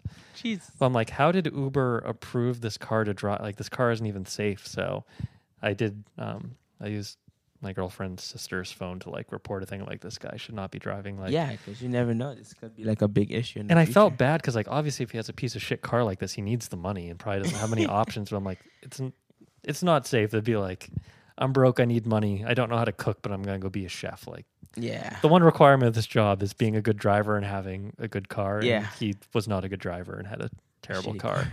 But I'm like, I thought Uber, like I thought you had to go and they had to like check out your car before you could sign up, but I'm assuming not. I don't think so. Maybe it's just like the aspect of, are you a serial killer? Like the background check, like, or like in your driving history, probably. Those are like the only two things they probably check. Let's say it just makes me less. I mean, I'm gonna still use Uber, so I'm not that worried about. But I'm like, I feel like their background checks and stuff probably aren't that solid. Yeah, it's like anytime there's an outcry if like somebody gets killed or some big issue, then they say, yeah, we're gonna tighten it up. But yeah, well, I was just thinking that. Remember the Nathan For You episode when he has like the taxi drivers like make the sleeper cell to take. Oh down Uber? yeah. Like when the guy signs up, he drives his like van, and that guy has to like walk around and check out his van for him to get approved by Uber. So yeah, I thought that was something they had to do, but that car, like he would have probably pulled up, they would have checked it out, and then he wouldn't have been able to drive off. Like it seemed like it would have been very apparent that car should not be used for Uber. I think probably like the best thing would be like doing it in some like the new drivers or the drivers in general have to upload like an inspection, car inspection. Yeah, that'd be Maybe nice. that's like another aspect. They Or must give have it- to be inspected and insured, if I had to guess. Yeah, maybe. But I mean, you have to report it. Thank God you reported it. Yeah. Next I didn't person. want the refund. I'm like, I hope he gets to keep the money because like he's obviously broke. But I was surprised they didn't offer to refund because I've had Ubers like that before where they like drove like crazy and they gave us all the money back. But glad we didn't get refunded. But I'm surprised they didn't offer it. Oh damn. But yeah, I'm glad that guy it was like a $60 ride, so I'm glad he still got that money. But he needs a new job. Yeah. So yeah, let's drive. I mean, Yeah, that would be awesome. Like having a crypto version where like the money's actually going to the driver. exactly. Like it's such bullshit now that they like expect you to tip Uber. Like that was the whole big thing. It's like, oh, you don't have to tip. Like, and now Yeah. it's like, oh, I guess we're paying Uber most of this, and then we have to tip. Which, I mean, I don't tip most of the time. I'm like, that's what I'm paying Uber for. And aren't you realizing like when you go to restaurants, everywhere is asking you for tip when you put in your credit card? Oh yeah, well restaurants. No, not. not restaurant. Like Oh, let's say like Shake like a Shack, store. like a Yeah, regular yeah. stores. Fast food. Yeah, yeah. I always feel bad. Like pizza places too, where I'm like if I sit down and you serve me, or if it's like a bar and like you're getting a drink, but it's like, yeah, you like that's your job. Like why am I paying for like takeout? Like why am I Exactly. tipping for takeout? It's like it's like literally the whole job is like I order, and then I just stand there in order for me to get my order. Why do I have to Like pay you? increase the prices if that's Yeah, I don't know. it's kind of weird because they're like, because you put in your card and they're like, yeah, so look at the tip option, and I'm like, I feel like And it's I weird gotta for go- both of us because I I feel like know. they feel awkward too, but it's like they also probably want the extra money. Yeah. it's like they're saying me tip, and then I'm like, no tip, and then I complete my order. Yeah. I should start paying cash just to avoid that. Oh yeah, that's a good idea. I mean, I'm not going to do it. I don't carry any cash, but We don't accept cash. I'm like, damn it. oh, yeah, God, I hate tipping, but yeah, hopefully that crypto Uber thing works out. That'd be awesome. Yeah, so the crypto Uber, the Spores, like the decentralized, it's not decentralized, Launchpad, Metaverse, and they're like doing a bunch of different things at the same time. So I have that one, and then most of the other ones are like Cardano Plays. I'm trying to get into like gaming a little bit, but like I've never been a gamer. Yeah. So for like Crypto Rain, he's pretty much he made his like last bull run. The biggest thing that made him the most access was Axie Infinity. Oh yeah, that was like, well, yeah, because like third world countries are like using that as their like default currency, basically. Yeah. But yeah, it is a game. Yeah, that's weird how that is a game, but also like countries are using that as their currency because their like actual currency sucks. But he actually knew about Axie Infinity when it was just like two guys in a room talking about it. Oh wow. Yeah. So he got in early. Yeah. He got in to the point where he could have actually, if he had held longer, he would have made a 3000x. Oh my god. But he made like, I think he sold everything by 100x. Oh, so he cashed out too early. Yeah, because like, he made like 500,000, but like if he had waited, you see, like, He would have made like 50 million. Yeah, Holy shit. I know. And for one aspect that I've realized is just like, that's where like I think I'm gonna just diverge away. You know, I've been learning a lot from him, Yeah. listening to him a lot. But I think in the next board, I'm gonna take some chances that could really pay off, or I could get wrecked. Yeah. Not like leverage trading or anything, but it's just like I think I'm gonna try to hold on, like try like not time the top per se, but say like, you know what, I think it could go higher. Yeah. Not necessarily like holding my whole bag until then, Yeah. but holding enough so that I could take on like that big gain. Because Yeah. what if you exit everything out? I don't want to exit 100% at 100x. Yeah. I want to like, I don't know if I'm like deciding like 25% for like maybe it goes 300 or 500x. Yeah. Because that's like, whoa. Well, I think I just came up with a strategy right now, but like coming up with a number that would be enough to like make it so you potentially wouldn't have to work for like 2 or 3 years, and like also be able to like stack a bag for the next bull run. Be like, I need 100K. I mean, I don't think I could actually probably figure out a way to live 3 years off 100K. You have to move to a third world country. I know. I lived here for like over a year and a half without a job, off not that much money, like on less than 40K. I don't know. I somehow find a way to stretch money. I don't even know how it works. I went 3 years without working, like willingly, and like lived very comfortably somehow. Huh. I don't know how. I don't know But how you, I did you it. didn't go out to eat, right? Yeah, I don't. It's because if it was up to me, yeah, my girlfriend and I were also doing long distance for 2 years of that. So that, Okay. So and it was during COVID. So, yeah, I don't go out to eat or like any of that shit that like eats up a ton of money. But like figuring out what that number is and then like cashing out up to that number at like not the like if it gets to 100K, be like, okay, I want to get 100K out. If that's not 100%, trying to figure out a way to explain this. Like basically cash out enough so you could be comfortable even if the rest goes to zero, and then just holding on to the rest of that for like the long run until you like think it's at the peak and being more risky with that. So like cashing out enough where you'd be happy-ish, where you could like survive until the next bull run, where you could reinvest that, and then just like being risky with the rest and being okay with like potentially fucking up and like missing out on millions of dollars if you ride it too long. yeah, you're definitely right about it because the reversals in crypto happen pretty quickly. One of the things like I've been thinking about exactly what you said, because I think I'm just want to go. I want to do one run, and what I mean by one run is after this run, bro, I don't necessarily want to work again. Yeah. Like I do, bro. Like it's like I'm dreading for the next. I mean, we still have to do this for like another year and a half to 2 years before the bull run happens. Yeah. The worst case scenario, it happens maybe early 2026. That's worst case scenario. Like Yeah. World War III, maybe some other. Worst case scenario doesn't Worst case happen scenario. ever. Exactly. So worst case scenario, it happens a little later. But the way that I've framed my mind is just like one run, take out like the amount, like you said, to live off of for like 4 years, because you know the next one probably will take 4 or 5 years. Yeah. And then yeah, so have enough money to go to be able to live comfortably for those 4 or 5 years just to chill. Have enough again to like reinvest. But like I won't like reinvest right away, you know, wait for things to You got to like really like get to where no one's fucking talking about crypto exactly. again. People like saying, "Oh, it's gonna go back down," because I think like this bull run, I knew the prices were gonna retrace from 2021, but I didn't necessarily know how, and it kind of all kind of plays out the same way. Yeah. So I'm just gonna wait. Like it's not that long that you have to wait, be outside the market. It's pretty much like 5 to 6 months, and you're pretty much close to like knowing you're close to the bottom. You might never catch like the bottom, but and then just start DCing in again. Exactly. So yeah, I think I'll do that, and I think I want to take like 200K out for me to live for the next 4 to 5 years. Yeah, if you go to if you go to Colombia, you're gonna be Exactly. fucking That's what set. I want to do. It's like I'm just gonna go live out there, like explore the country, learn Spanish, and then I don't know, have a chica or 2 or 3, and then they just chill, and then like live in South America for a while. Yeah. And yeah, it doesn't matter if I go Colombia, Argentina, all these places, man. Like if like I'll have like the equivalent of 50K, and 50K, essentially rich. Yeah. Like I don't have to worry. I could be in the best neighborhoods.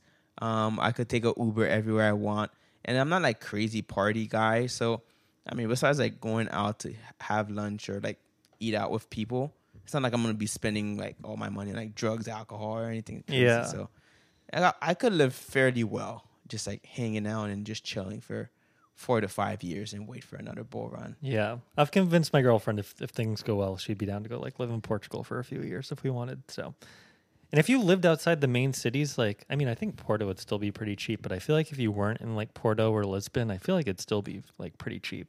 But also with the World War III shit happening, like maybe South America would be better. Like with Ukraine and all that shit, it's like, I'd rather be a little further away from that.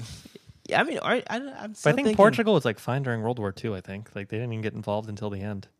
Oh, okay. But Like at one point, I think they sided with the Nazis, and at the end, they're like, actually, we'll go with the Allies. That's funny.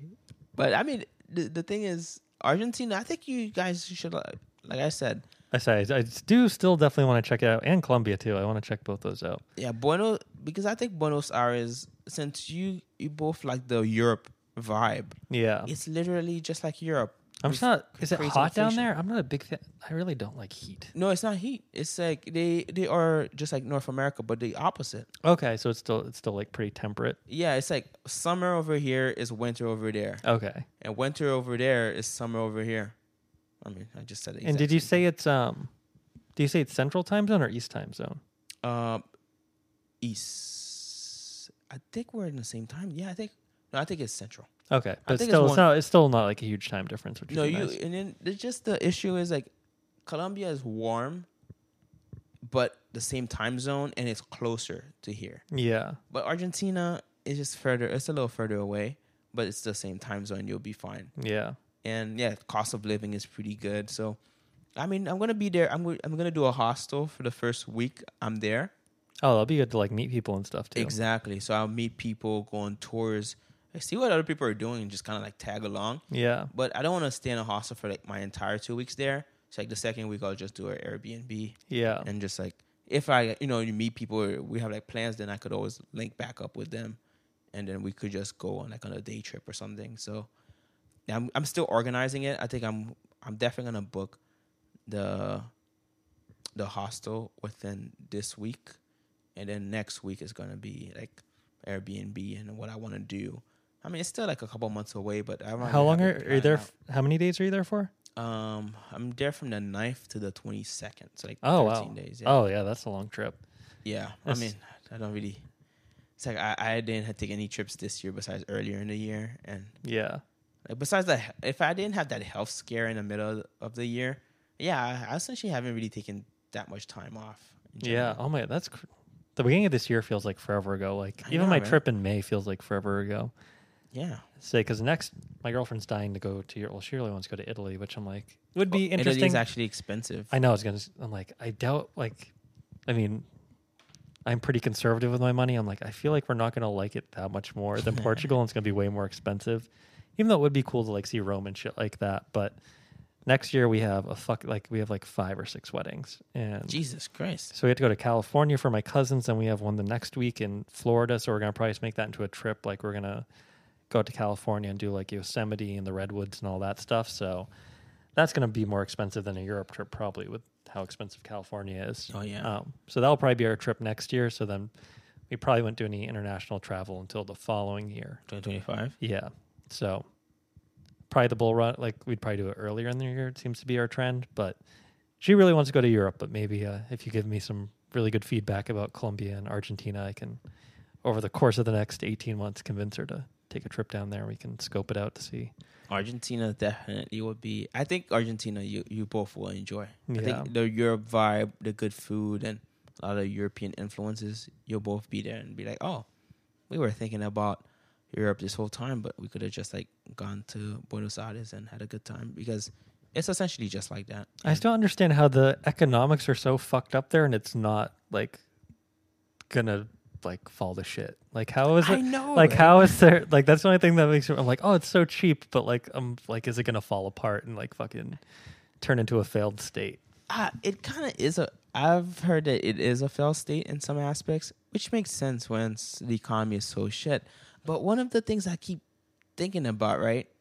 Like, why do people go to work? Because like, your money is basically worthless. Yeah, it's not because like Colombia's not a failed state, is it? Like No, I mean they have high inflation, but at times, but not as bad as yeah, like it doesn't. Argentina. Yeah, because that's I'm like it sounds really nice, but I'm like, do I want to be in a place where like the economics are so like?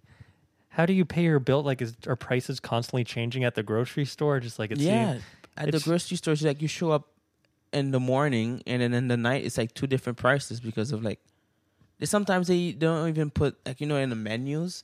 Yeah, They don't even put prices anymore. They're kind of like it's kind of like I remember they were saying like this kind of like they keep putting it's like putting a sticky note on top of a sticky note, like updating their prices, and it's like wow. Well, that's the only thing that like because it does sound very appealing, but I'm just like that does not seem sustainable to be that. It just seems like chaos. Yeah, and then like there was this guy, this YouTuber. He actually was in Argentina. Probably because now I'm looking at Argentina content and just showing up on my feed. Yeah, Just some random guy. He had a very nice video, but he went to the hood of Argentina, and I was like, I'm not gonna be there.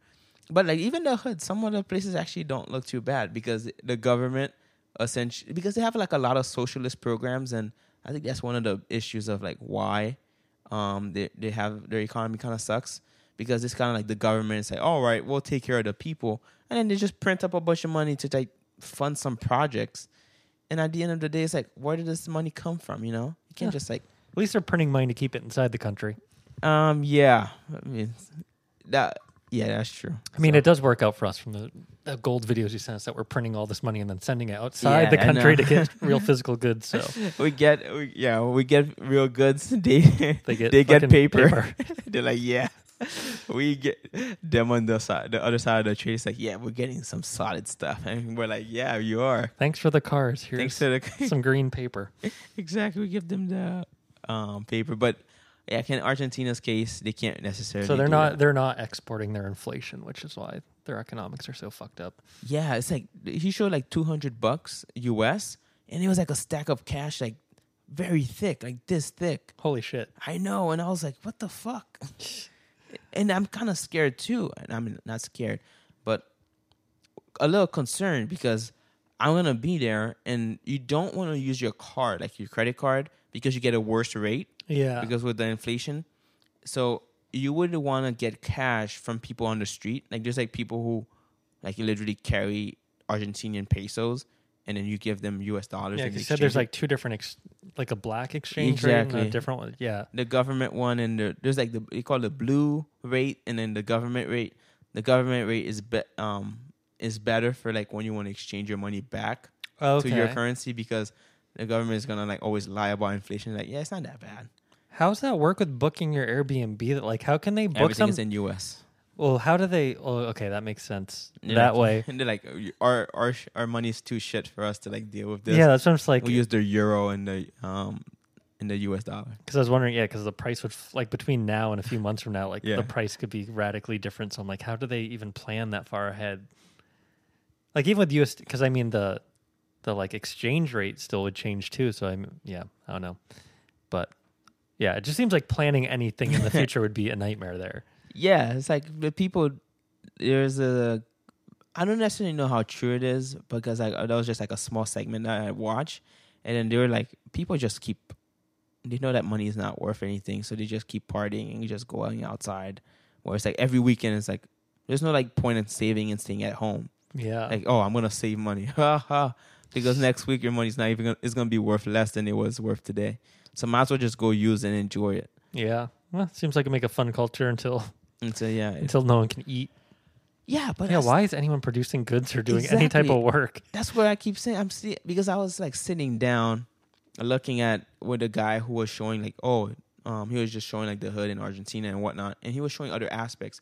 And at one point, he zoomed out. I think he probably had like his camera on what's the name? On a drone, Yeah. and he zoomed down in the city, and then I see like cars going places, and I'm like, wow, there's still economic activity or just people going out and doing things. So, but how are these people getting paid? Like, why would they keep going? So it brought me back to the question of like, okay, like I know in the U.S. we're experiencing inflation, and we're like, people are like, oh, we're gonna get to hyperinflation and things are gonna get crazy and people will not work anymore. And I'm like, I don't necessarily know if that's true, because Argentina and these other countries, people are still waking up and going to work. Well, it's like if everyone buys into the delusion, I guess it can keep going. If everyone just like, Yeah. like are wages fluctuating that like prices are fluctuating? Is it like, oh, I'm making 60K this year, and then the next week the company's like, oh, actually, you guys are making 100K net. Like, if the prices are fluctuating, how does that work if your wages aren't fluctuating as well? Yeah, that's a double whammy, because I remember, I think I told you, there was this one guy I was talking to, and he was just saying that, yeah, he kind of feels bad for his family. They work in Argentina, and like I don't know if it's government or whatever agency, and their money does not adjust, and then the inflation just goes crazy. So it's like you're losing purchasing power, but you have to keep working in the currency that's being devalued under you. So that makes no sense. I know, but it's like, but they still work. Yeah. Well, I'm interesting to hear, what your thoughts are on it. Like, if you say it's an awesome place, I'd definitely like to check it out and wait between bull runs there. Yeah, I think that's my plan is just like to wait after this bull run, to wait out the next bull run in South America. Yeah, that seems like a pretty solid plan. Yeah, I mean, the worst thing is like safety aspect, but I'll just make sure to be in good neighborhoods and not venture to like dangerous neighborhoods. Yeah. Essentially what I do here. Yeah. Let's say, it's not like New York's the safest place in the world, even though. Yeah, you could get like. I feel pretty safe here for the most part. I think in my train station, I think I told you way back when, some guy got pushed on a track. Oh, yeah, I think you did mention that. Yeah, so, I mean, that was like right by where I live, so. Let's say, I told you, like, 2 people have got shot in the head, like, around the corner from here. I clipped that. Yeah. Oh, you did? Yeah, we're right next to Jersey Street, which is also super... It's so crazy how different, like, it is from street to street. Like, even this block, like, the other sides of this block are, like, pretty fucking sketchy. But, like, across the road over there, like, super nice houses, and, like, down the block, like, the nicest park in Staten Island. Mm-hmm. In my opinion, one of the nicest parks in New York City in general. Mm. But just crazy, like, how it doesn't seem like it crosses over. Like, there's a bunch of sketchy people, but, like, they don't come to this street for some reason. They're like, a quarter of a mile away. I don't know. I did go out in the rain yesterday, and there's a shirtless guy walking down the street just at, like, 8 a.m., so that's kind of weird, but... He didn't bother me, so it's fine. He was just doing his thing. But, yeah. Oh, do we want to talk about VR at all? Oh, yes. Since you did just experience VR for the first time in your life? Well, yeah. First time, it was pretty great. I still forget the name of that headset that I do have at home. I played around with that headset way back, probably in 2018, 2019. And I was not impressed at all. Yeah. But this one, it's really great. Like, that's one of the things I'm starting to think about, like, now, that motion sickness that I felt, that's probably going to be something that they have to address in the future. Because it's like, you don't want people just, like, collapsing or falling over in their apartments. And you never know in tight spaces. I mean, your spot is pretty spacious for me to move around. But a lot of people don't have that luxury. Yeah. Next thing you know, they're like, lawsuits up against. Well, they do say it's called like getting your like VR legs, like your sea legs or whatever. Like eventually you do adjust to it. Like that game did earlier when I was playing it. I think it's because I played it like first thing in the morning. But as I've used the headset more, I get less motion sick. Okay. And I think that like that headset does it way less than the original Quest that came out in 2019. Okay. That one, because I guess the higher the refresh rate, the like less. Like, it's more smooth, so it's less likely to give you motion sickness. But yeah, like, any game that has, where you're moving around a lot in the game, but not in person, is going to trigger that more. Like, the Super Hot game you were playing where you're moving around a lot, like, I'm assuming that didn't trigger it, right? No, I was fine in that one. Because again, like all the movement was you were actually moving for it, but that one you're like using joysticks, so you're running around while you're like standing in place, and you're not even like you're turning without even turning, so that does trigger it. So yeah, locomotion is a big thing in the VR community. They need to figure out. There are like omnidirectional treadmills that have come out that you like kind of stretch. Like, did you ever see the movie Ready Player One? Mm-hmm. So they actually do have some of those. So you can like strap into it, and however you walk, the treadmill like walks the opposite direction at the same amount of time. Oh. So you're staying in place, but you're like actually physically walking. So I think that is one viable option. They're just, again, like kind of big and expensive and heavy. But yeah, that's definitely something to overcome. And then also just like the tactile feeling stuff, since like, yeah, when you're picking up like the bow and arrow and stuff, it's like kind of awkward because you're not actually like holding stuff. But yeah, but overall, I am very impressed. But the Apple one that's coming out is it going to have all of the functionality that this one has, the Quest? For the price, I'd hope so, but I don't think it's like really. It doesn't seem to be marketed towards gaming like this. Like the Quest, the primary thing is like gaming, and then like productivity is kind of like a secondary use, where I think that the Apple Vision is like very much for productivity. So it's like for having virtual screens and like doing all the stuff you'd be doing on your MacBook in VR, and like for meetings and business and stuff like that. Whereas like this headset can do it, but like it's definitely more focused on gaming. And mixed reality seems to be the next big thing. Like they're marketing as the first mixed reality device. Mm-hmm. I haven't actually done it because, I mean, it's still pretty light in here, but still not that, like, the pass-through. So when you're actually seeing the apartment, like, it looks pretty blurry. Yeah. But they have some mixed reality experiences I should actually try out, but it, like, actually overlays stuff into your apartment. So from the videos I've seen, like, aliens come into your apartment and you have to, like, shoot them. And if you don't, they, like, put holes in your wall, and it, like, looks like you can see another dimension through your wall. Oh, wow. And it's actually overlaid, and like the aliens can like hide behind your couch or like actually hide behind the objects in your apartment. Whoa. So that's supposed to be the next big thing, and I think that's where the Apple headset's really gonna like I think it's gonna be a generational leap for that headset. I think it's gonna be really good on that, where this is like still the best that's out there, but still like it's very early in the timeline of like development. Like it's not that good yet, but I think the Apple one's gonna be really good. You know what I want to talk about? Porn. Yep. I have tried it out a little bit in the headset. How is it? I mean, I tried it out in the past headset. It's not that much better just because the quality out there isn't that good. Like maybe if you pay for it, if there's like a premium website that like none of it seems like it's in 4K, so it's kind of blurry. Brazzers, maybe. I found that like dedicated VR websites have, again, I've only done it once on this headset, but from my previous experience, it seems like websites that are dedicated to only VR had better stuff than like Pornhub and stuff like that. Okay. I've actually found kind of weird rabbit hole, like 3D, like animated stuff, like cartoon stuff is more, it's because it's like a little more immersive, and I think it's higher quality because it's not like filmed on a camera. Oh shit! So that actually would make sense though. I did find some that weren't too bad. I mean, they're only like they were like a minute long or shorter than that. But there's definitely potential there. I think if you like partnered that with like a fleshlight, it'd be pretty good.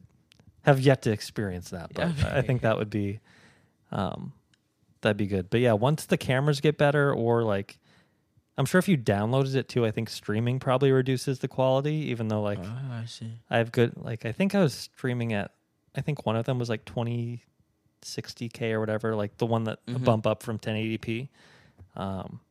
But still, you can like kind of see like the artifact, like everything kind of like looks like it's made out of blocks a little bit, like I see, or it looks kind of grainy. Okay, but yeah, I think when there's higher quality content out there, it'll be better.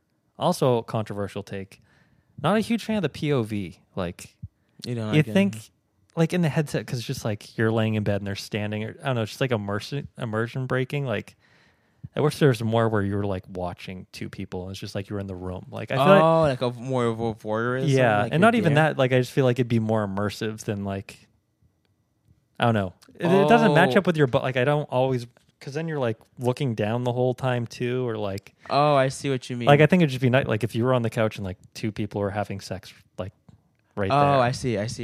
That makes sense. But because it's everything's you're like there. everything's POV. Like I've found very few that aren't POV. Where I'm like, you think that'd be a thing? They could just set up like a 3D camera, like one of those 360-degree cameras, and then just shoot normal porn. But Oh, it's kind of like you feel like you're like the director, but not really. Yeah. Since you're like right there, and then you just see it right in front of you. and I think that because like when you have sex, it's already POV. So I think it'd be cooler Yeah. because like I've yet to be an experience in real life where I just like watch people have sex right next to me. So I feel like it'd be more novelty too. Like I feel like that would be. Oh. So I'm surprised people haven't thought of that. But there was one, I haven't watched it on this new headset, but on the old headset it was like a sex ed video on, like it was porn, but it was like the girl did like breathing exercises with you before and like Oh. walked through like all the foreplay and stuff like that. And I'm like, oh, this would be like really good for like educating people on like how to have good sex and like healthy sex and stuff like that. Oh, nice. Unfortunately, I can't. Is it August Ames or something? Unfortunately, the girl that was in it killed herself. Oh shit! Really? Yeah, I think she like made some comment about trans people and got like bullied on Twitter and then killed herself. Oh shit! Which I didn't realize till after I watched. I'm like, oh, I just like jerked off to like VR of someone that's dead. But that I'm like, they need to make more of that. I'm like educational like VR porn content. Seems like That's that would funny. be like an actual positive step for the industry. You jerked off to a dead person. Yeah. Well, probably not the first time. I can't imagine every porn star I've watched is still alive. Yeah, that is true. I mean, the thing is like, too. There was like a period that I used to go for like, back in the 80s and 70s. Oh my god! Actually, some of the stuff in the 70s, these girls had too much bush. Oh yeah, that was like the big thing. Like that, that's like a more recent development Yeah, like that they don't. like the bush thing is like, I don't know. I mean, first of all, I remember the first time around, I was like, it's like, it's like so weird that you're kind of turned on by it. And then later on, you're like, this is kind of disgusting. It's like this big bush. It's like, and then it's like, Actually, now I'm like being disgusted thinking about it. Yeah, I've never been a fan. Yeah, usually if I see even like not even a big one, I usually click onto a different video. Wait, but like, you know what's not bad? When they do like Like a landing strip or something. Yeah, a landing strip. I could be okay with like in a video that's fine, but like I don't know. In real life, yeah. Not a big fan of hair, but that's just my personal preference. People should do whatever they want. I feel like it's gonna turn like. I feel like everything comes in phases. Like I feel like bushes are like, it's right around the corner that they're gonna come back. I hope not, but I feel like. I mean, there's like this. I mean, where like, a lot of women are just like not wearing bras anymore. Yeah. And also too probably like another thing is like women just like not shaving as much. Too. Yeah, I've noticed like armpit hair and like leg hair coming back and stuff. Which I think that the bush is like the next corner of this. Like, I can imagine those people. Like if they have armpit hair, I would guess they probably have a bush. My assumption. I could be completely wrong, but my assumption would be like if you're not going to shave your hair and your arms, I mean your legs and armpits, probably they have a bush. You're probably right about that. I haven't met a bush yet. Yeah, I don't think. Yeah, I never have. No, I mean, she didn't shave for like a couple of days, but that's different. Yeah. It's not like a full-on bush. You Yeah. know? That's different. So, yeah. Huh. But actually, that is an interesting take, the POV part. Because when you were talking, I was like, I bet you I was thinking in my mind, POV would be good.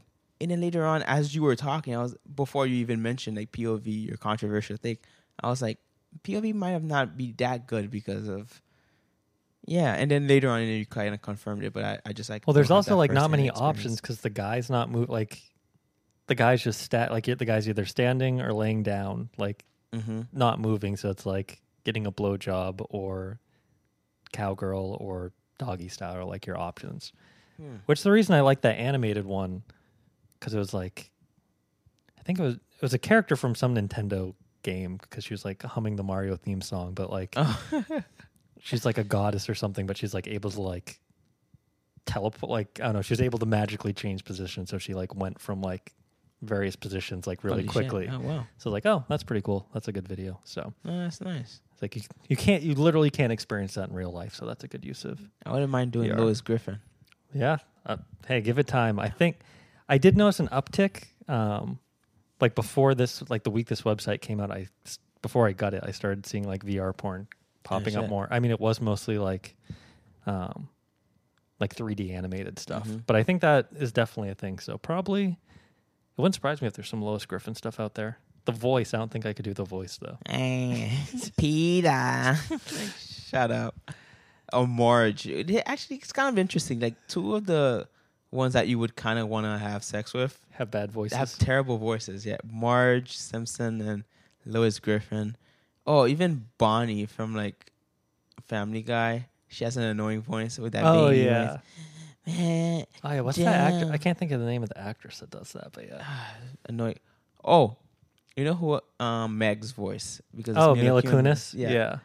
I wouldn't mind smashing that, but it's Meg though, so it's kind of like if you could put Lois's body with Mila Kunis's voice. The technology is there. If you got on Fiverr, I'm sure you could find a 3D animator to do that. Probably. Oh yeah, we hadn't even gotten to the AI stuff too, like some of the Adobe things. Oh yeah. Like one of the things they actually have, one of the things they showed off is you can like take a picture. So they had like a picture of a kid like in a kung fu stance,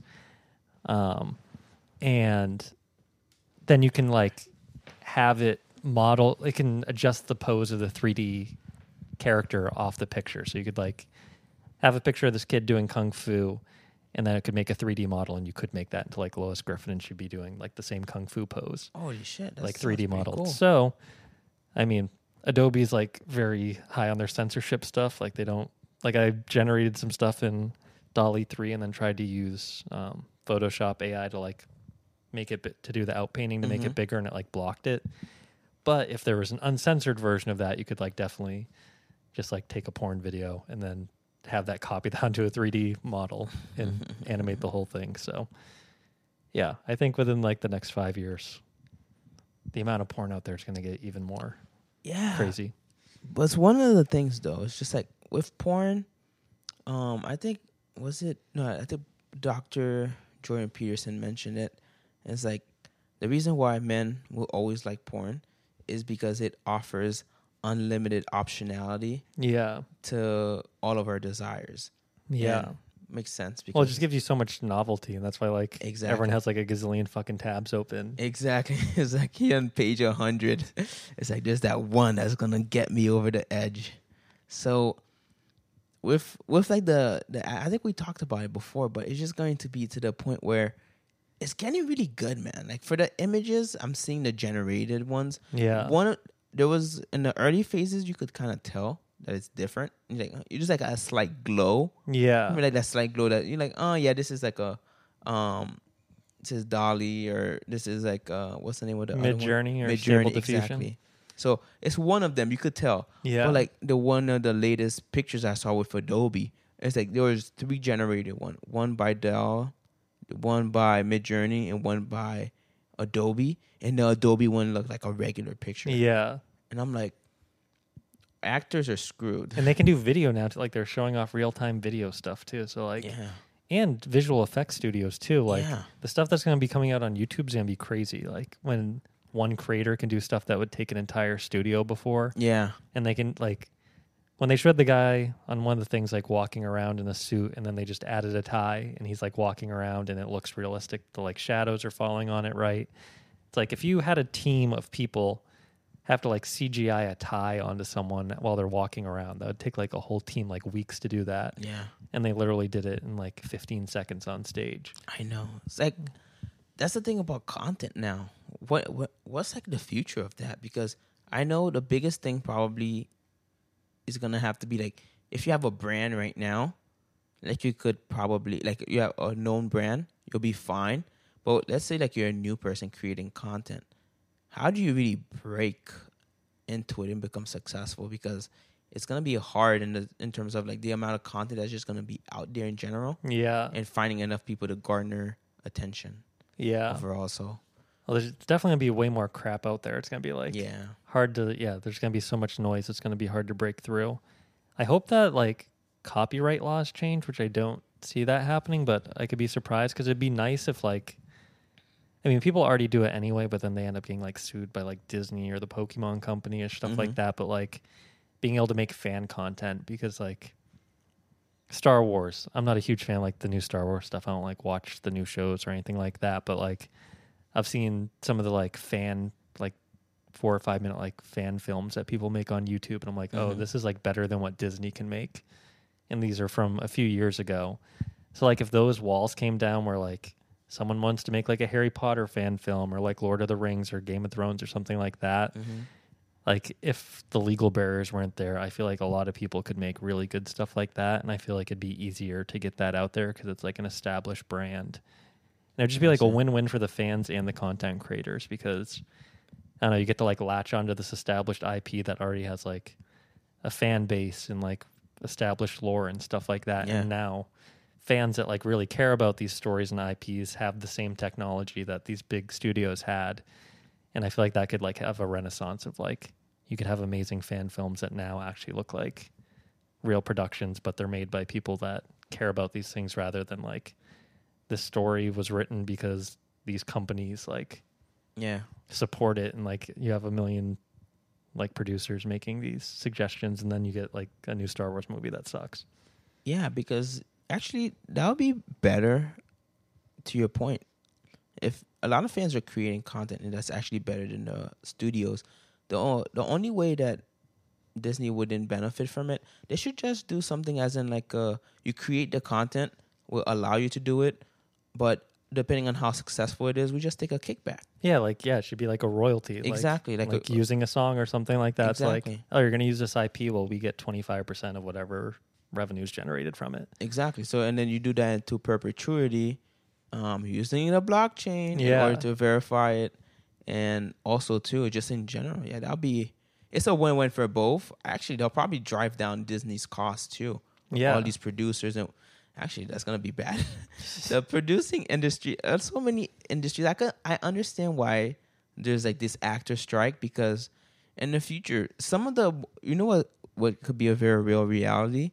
It's just that some of the new actors that people are going to love are not even real people. Yeah. It's just like a completely made up person that's in all these different shows, all these different movies.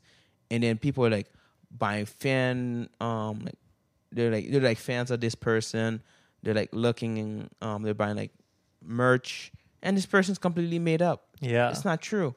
It's not a real person. So imagine like you extrapolate that to series, movies.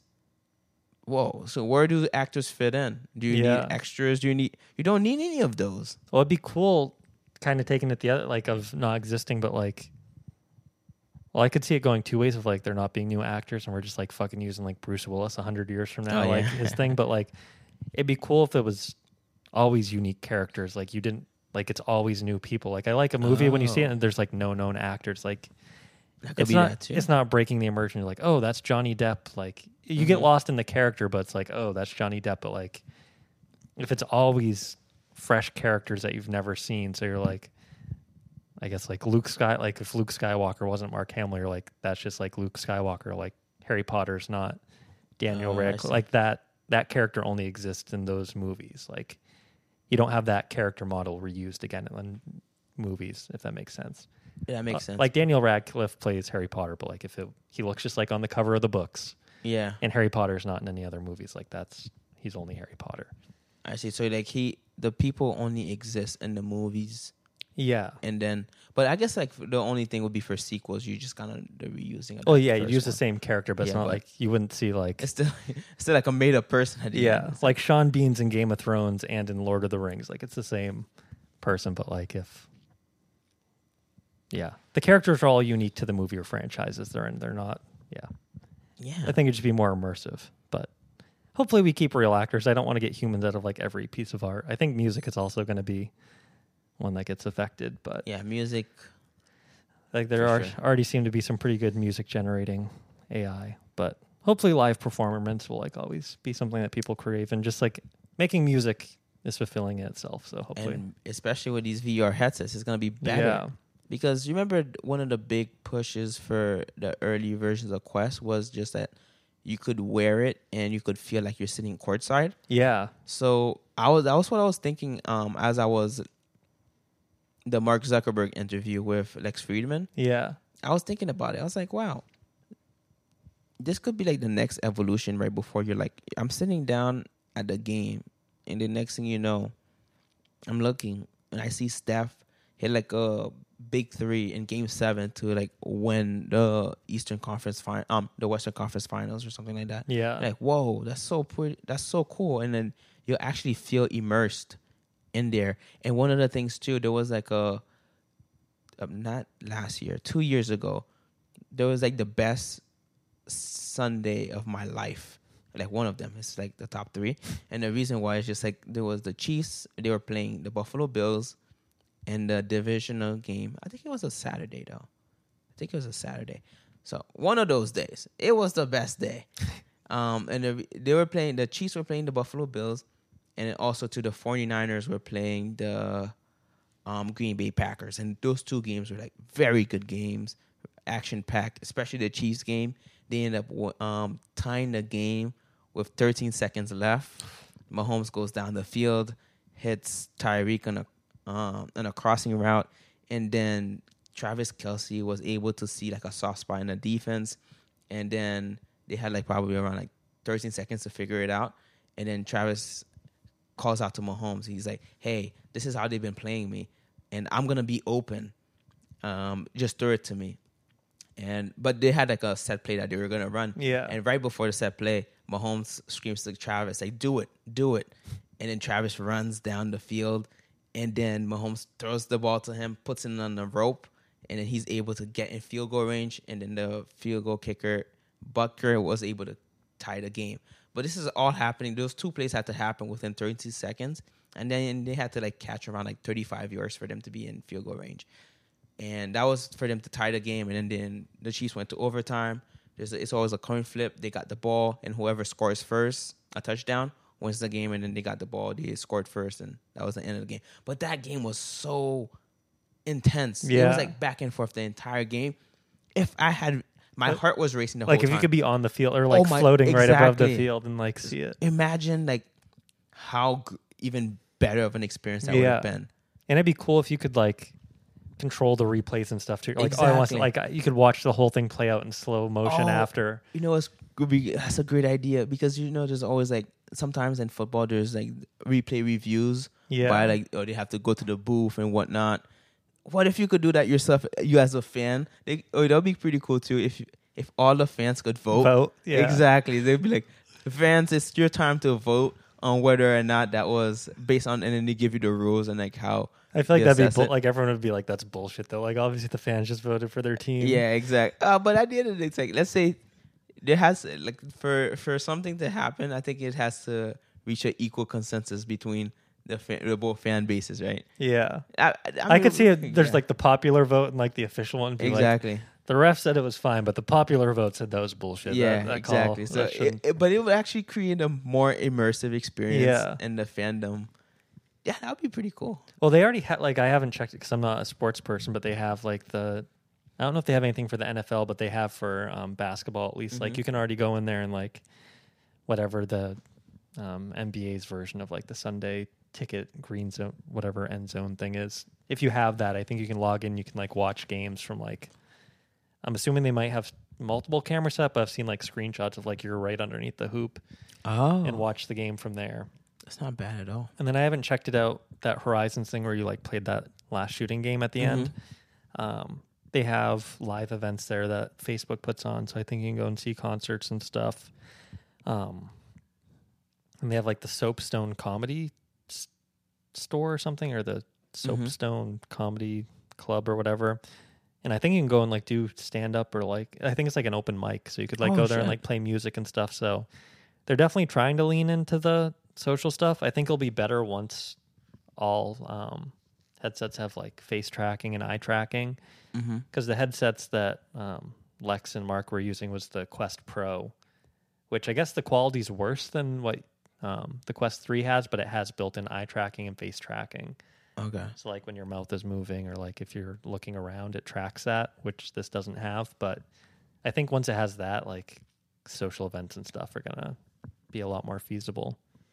Yeah, and one of the things, like when Mark and Lex were talking, there's a it's pretty cool that it could capture like a lot of your eye and facial expressions. Yeah. Because there's a point where Lex was thinking and he closed his eyes and kind of like he didn't just close his eyes, but it's like closing your eyes and you could see that the person's thinking. Yeah. And then I'm like, wow, that's pretty cool that you're able to see that real time. Yeah, the emotions Exactly looked really good. I mean, they had to do like, was it Kodak or something? They had to do like a full like face scan, but I mean, that's only like, I could definitely see that with like Face ID. Like you just make a scan with your phone, upload it to your headset, and then like you're in VR and you look just like you. Yeah. And it's kind of funny, as the video was going, there was a point where I was like, what if I want to show that I got a really nice haircut? And they're not able to see that. Yeah. And he was like, yeah, that's one of the things that we're thinking about, because like right now you'll do like one scan and then you'll pretty much encapsulate your facial expressions. But what about slight details about you, of like changes from your avatar? Maybe you got older. Yeah. Maybe, you never know. Maybe you have a scar on your face now. It's like, do you just keep using the old avatar, or is there like a reset that you should do like every couple of months? Like, oh, let's scan your face in order for us to have like an accurate depiction. Yeah. Like people that use like 15-year-old pictures on like Tinder or Exactly. something. It's like, yeah, I'm 45, but I still use my face scan from when I'm 30 to like go pick up women in the metaverse. Exactly. So it might actually, that could be like the next step in online dating too. Yeah, I think it'd be better. Like you get like you'd get to see. A lot of people don't take good pictures, and a lot of people that don't look good know how to take a flattering picture. And just like you can get a lot more from someone from their body language and just like being like present with them. One thing I've noticed, like I just checked out Horizon Worlds today, which is Facebook's social network on there. And the other all the multiplayer stuff I've done, I've noticed it all seems to be like young, at least young sounding kids, like 12 years old. So I think that's promising for the technology. Like it seems like kids are growing up on this, but like also that's kind of weird. Like seems like kind of a playground's not the right word, or breeding ground. I don't know. Seems like a prime place for like pedophiles to hang out if they want to. Like it's mostly kids, and yeah, it's also just weird that like parents are just like giving their like 10-year-olds VR headsets and being like, go do whatever you want, like go hang out with strangers online, like in the most realistic way possible. Like it's not like a chat room, like you're like literally like in a physical space with a bunch of strangers. Yeah, that's the thing now with like the new generation of like kids growing up nowadays. It's just that now it's easier in the sense of like because I think, parenting is like a tough thing. And one of the things that a lot of parents would like to do is just like have their mental space. Yeah. And it's just easier to just give a kid like a phone to watch something. Yeah. And then now it's going to be like to the next point of just like, all right, let me just give you a VR headset to just get away from me. Which it might be, I mean, our age is like a TV and like a VHS player or like satellite TV. And then, now it's like a smartphone. At least VR, like they are up and moving around. Like you're not just sitting on the couch, and like it is more social than like texting. You like actually have to go in and like talk to people and kind of get stuff. I don't know. It is just kind of weird, but I get it. Like kids are you can't watch your kids all the time. And I guess it's safer than them just like wandering the streets with strangers, but it is kind of weird. I'm just wondering like how kids are going to develop, but I think it's the future. And I think we should eventually do a podcast in VR before everyone starts doing it. We can get in on the ground floor. Yeah, like I looked on YouTube and there's like, no one's doing it. I found like a couple videos and like they're not even consistently doing it. It's like anime characters sitting around like a boardroom talking, and they had like a couple episodes from like months ago. So yeah, it's prime opportunity. I'm surprised no one's doing it. And like you can set up worlds too. I don't know how you do it, but like I haven't checked out VR chat in this new headset, but in Horizon Worlds you can like build worlds. So like I'm picturing if you wanted, we could set up like a recording studio that kind of looks like this, and you could have like if you wanted like a glass like window or like one-way mirror, like people could come in and like watch us live if they wanted. We could just be like sitting here talking and see that people are watching us, or like not be able to see them, and like people could like watch us record live. Oh no, which would be cool if and when we eventually have fans. That'd be like, imagine if you could just go watch like Lex Friedman's podcast like live while he's interviewing people. It would be kind of cool. Yeah, that would be pretty cool. So that just kind of gave me a flashback to what's the name of those two guys that we went to see together? Matt and Shane. Yeah. Yeah. So when we were in the audience, I was just thinking that a lot of times, like when you're on the stage and you're talking, you're like doing your skit or whatnot, like there's an audience, but it's not like you could really see them in a way, right? Yeah, like just like how the light is, like you kind of just like forget that they're there, or you can't like see individual people. It's Exactly. like the crowd is one entity. Exactly. So I think that with VR headsets, maybe you could get to really see people. Yeah. Like I don't necessarily know how to, if what I'm saying makes sense, because you're still focused on your bit, but I don't know if you were to look. I don't know. I think in my mind it makes more sense of what I'm trying to say. Like, do you mean like physically? Because like the lighting is like the way that a theater set up, it's not going to be like well lit like this. Yeah. Like that wouldn't be good ambiance. But like in VR, if you wanted, it could be dim for the audience to like have the good ambiance. But if you wanted, you could have it fully lit so you could actually see individual audience members. Exactly. And You stuff could be like that. more immersive in that sense. Yeah. So you could have it set like everyone could have their own reality. So like exactly. if I wanted it so I couldn't see them because they make me nervous, I couldn't. But like you want to actually see the people so you can interact with them. Yeah. Because like we don't have to have the same shared experience. Yeah, it's gonna be. You think that we live in bizarre world now? It's just gonna get leaps and bounds. Like I think it could get to the point of like the reality that people could experience for like years on end is so divergent and it's so unique to that one individual. Yeah. That like overall regular reality just. It's not like it ceases to exist because we're still bounded by certain things like food and other things that you need to have in order for you to function.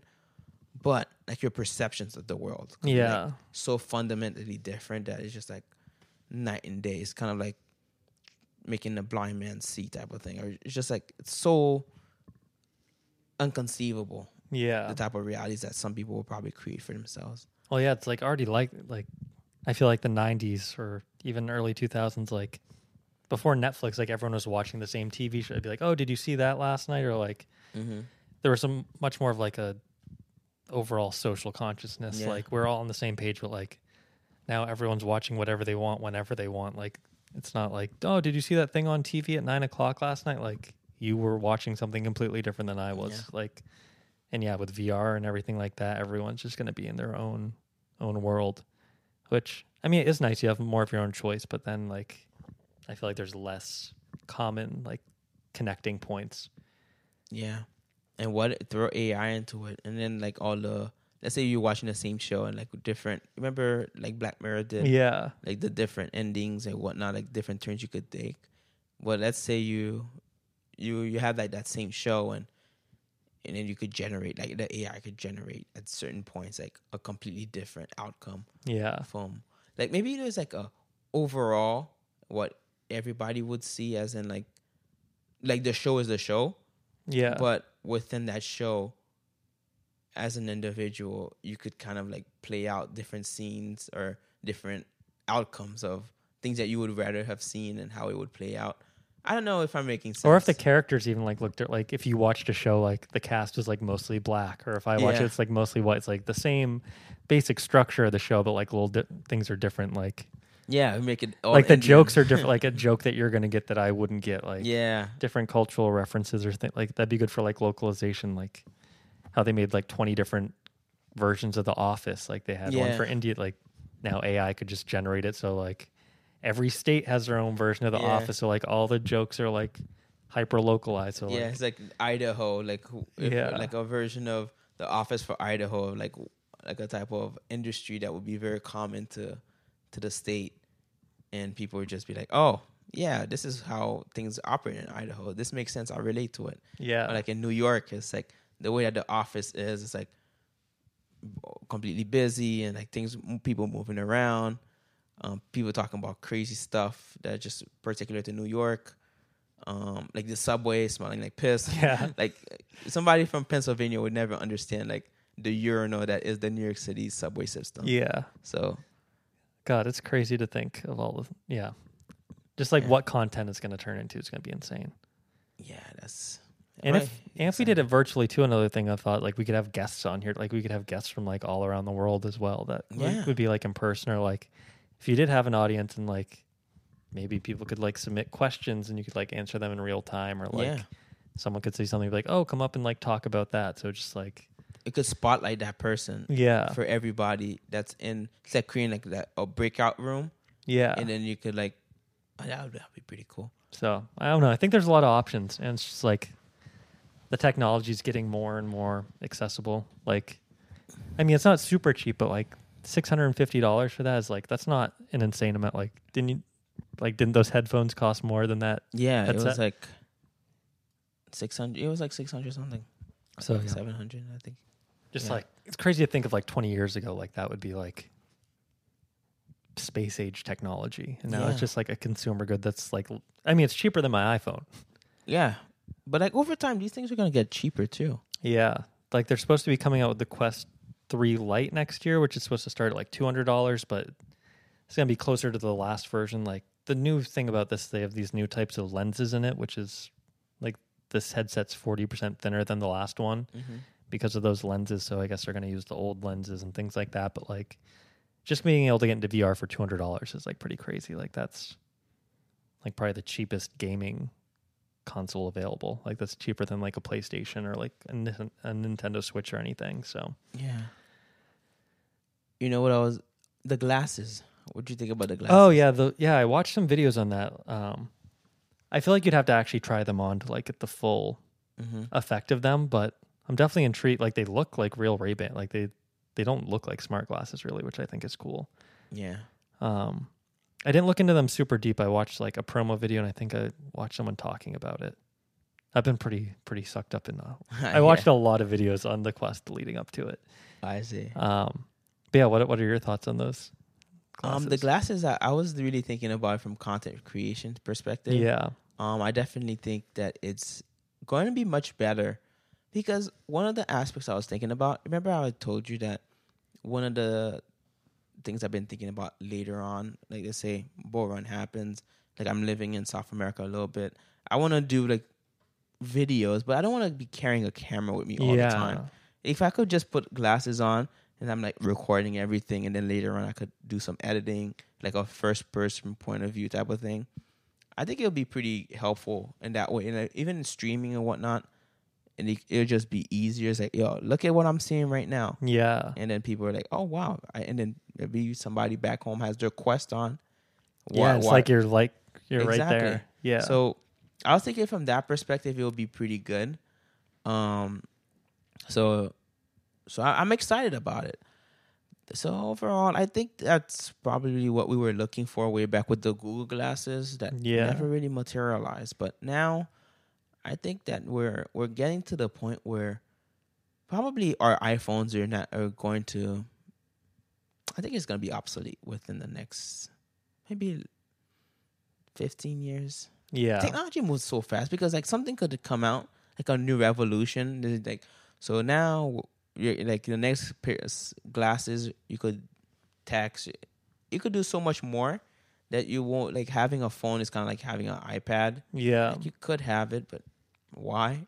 Yeah. So you never know. We never know how these trends will go. So I think the biggest thing is the battery technology, just like with the glasses being so light, having like fitting a battery into that actually lasts. yeah. But I could see like Apple's first expensive headset coming out. Then I think they're going to make a more consumer grade one that's like this. Mm-hmm. And then I could see like the third generation having some type of glasses. Like I think the third headset would be kind of like the Ray-Ban things with more capabilities. I think the technology would be more there. And I think that's what that's what all these companies eventually want to get to, is like having them basically be like normal glasses. Yeah. But the battery is like, I was just listening to a teardown of that, and it, like the battery takes up most of the space in that headset. Oh, I see. It's like way bigger than the one in the previous Quest. And it still gets the same amount of battery life or less because like this processor is a lot more powerful. So it seems like battery is like the big bottleneck for this stuff. Yeah. Also, I'm kind of concerned of just like this has Wi-Fi in it, which I don't know.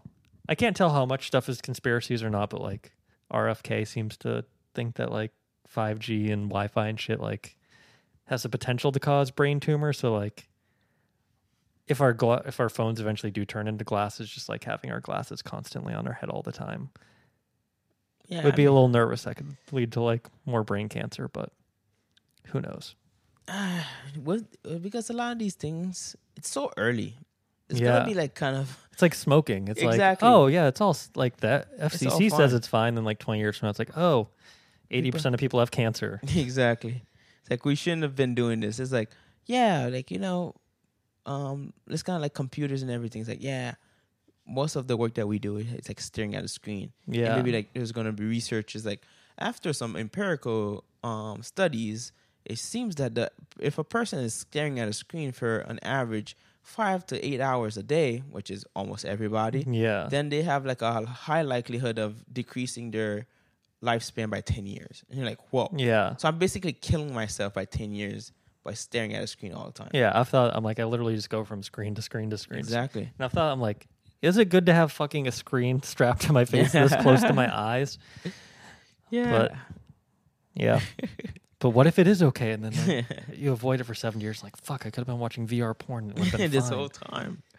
But that's the thing, though. It's just like it's kind of like a lot of these technologies. What I'm seeing is just like it's bringing us closer to like the actual experience of being real. Yeah. But one of the things I'm waiting next is just like, yeah, it could be cool for like the closeness of like something actually being real, like very close to it. Like it's not like as real as me and you sitting next to each other right now. Yeah. But it's like the next best thing. But one of the aspects that I'm looking forward to how technology is going to bridge that gap is how we're going to be able to actually sense things. Like the VR porn thing. It sounds cool. It'll probably be cool. But like how would it's like I would like to feel as if Yeah. like I'm there, like as in like the body sensation that you get from like regular sex, you know? Yeah. You know, like that racing of your heart, the slurp.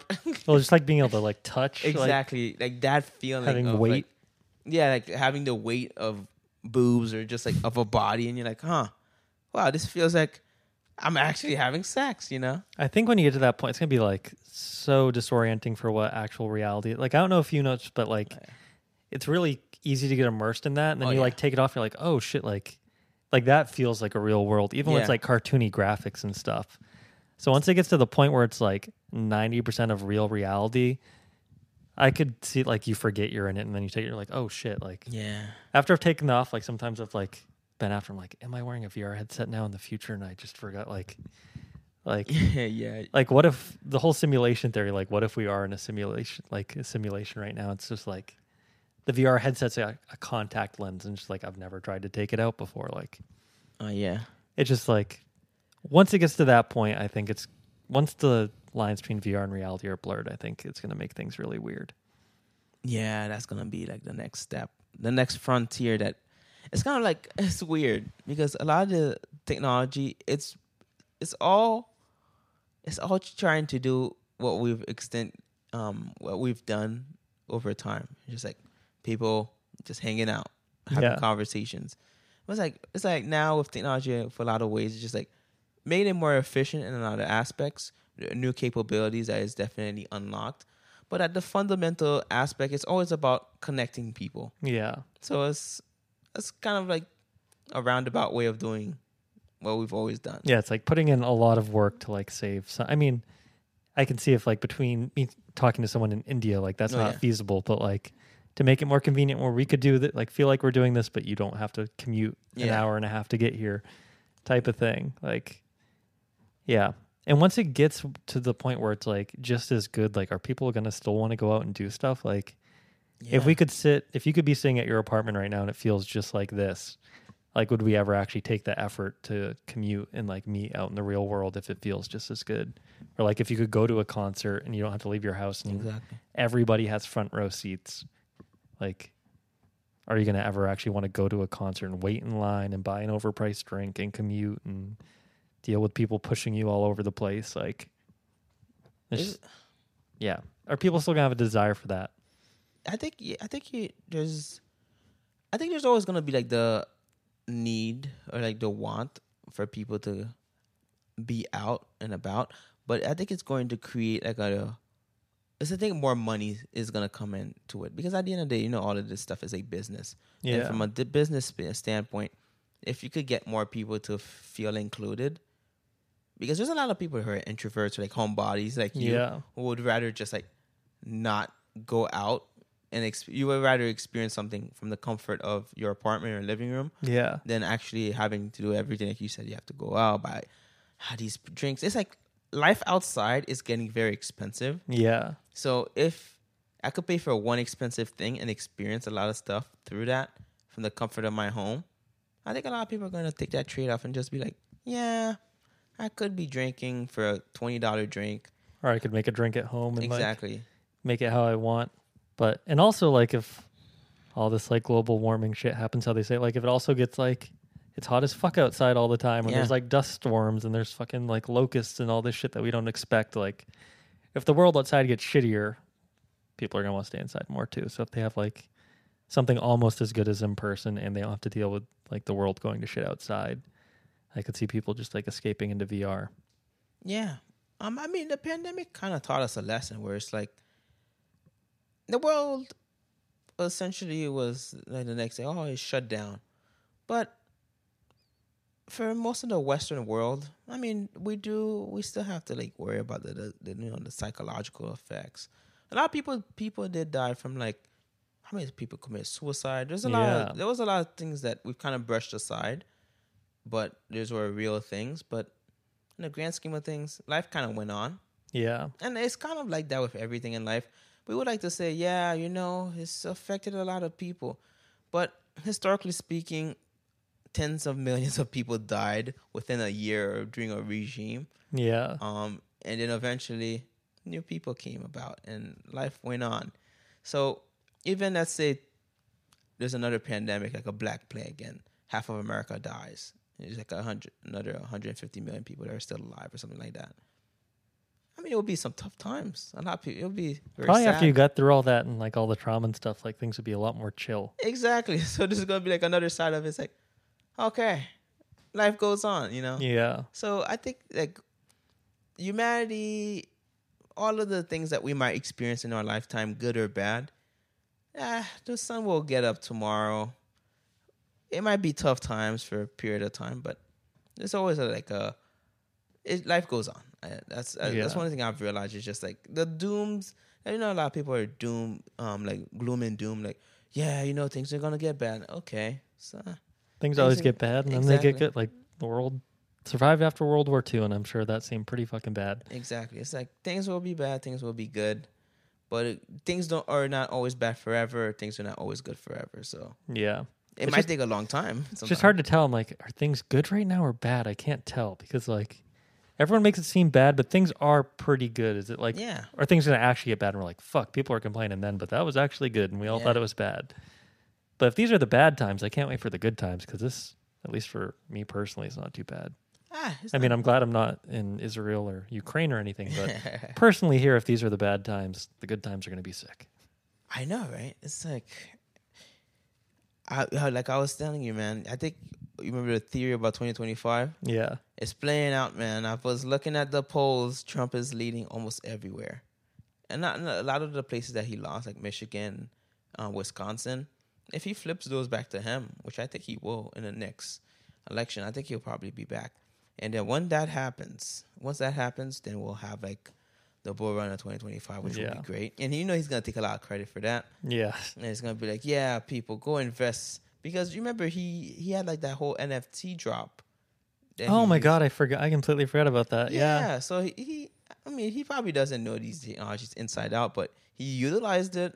Yeah, or someone on his team did. I mean, at least I'm sure he had some final approval on it at the very least. Joe did not do that. Yeah. Biden didn't do it. Let's say unless some Black Swan event happens or things get really rigged during this election, or if some turn of events RFK gets the nomination. Oh my God, I really want RFK though. Apparently, like there've been polls. If he like polls independent, he's been like getting crazy. Like if he did run as independent, there's a lot of people that vote for him. I still don't think he'd probably be able to win, but at some point, an independent candidate, one time it's going to happen when people don't think it could. But I could see if he got the Democratic nomination, potentially beating Trump, but aside from that or the Democrats doing some like really sketchy shit, yeah, I think Trump will probably win. No, I think Trump will win. And to your point about the independent eventually winning, there was a guy that Doug Casey and him did like good friends, and he brought him on his show the other day, and the guy was talking about political elections and whatnot, and he was just saying that the incumbent Biden is pretty much he's screwed. He's like has almost no way of actually winning because to our last talk, there's no rallying thing that's actually going to bring people to vote for him in masses, even cheating or not. Yeah.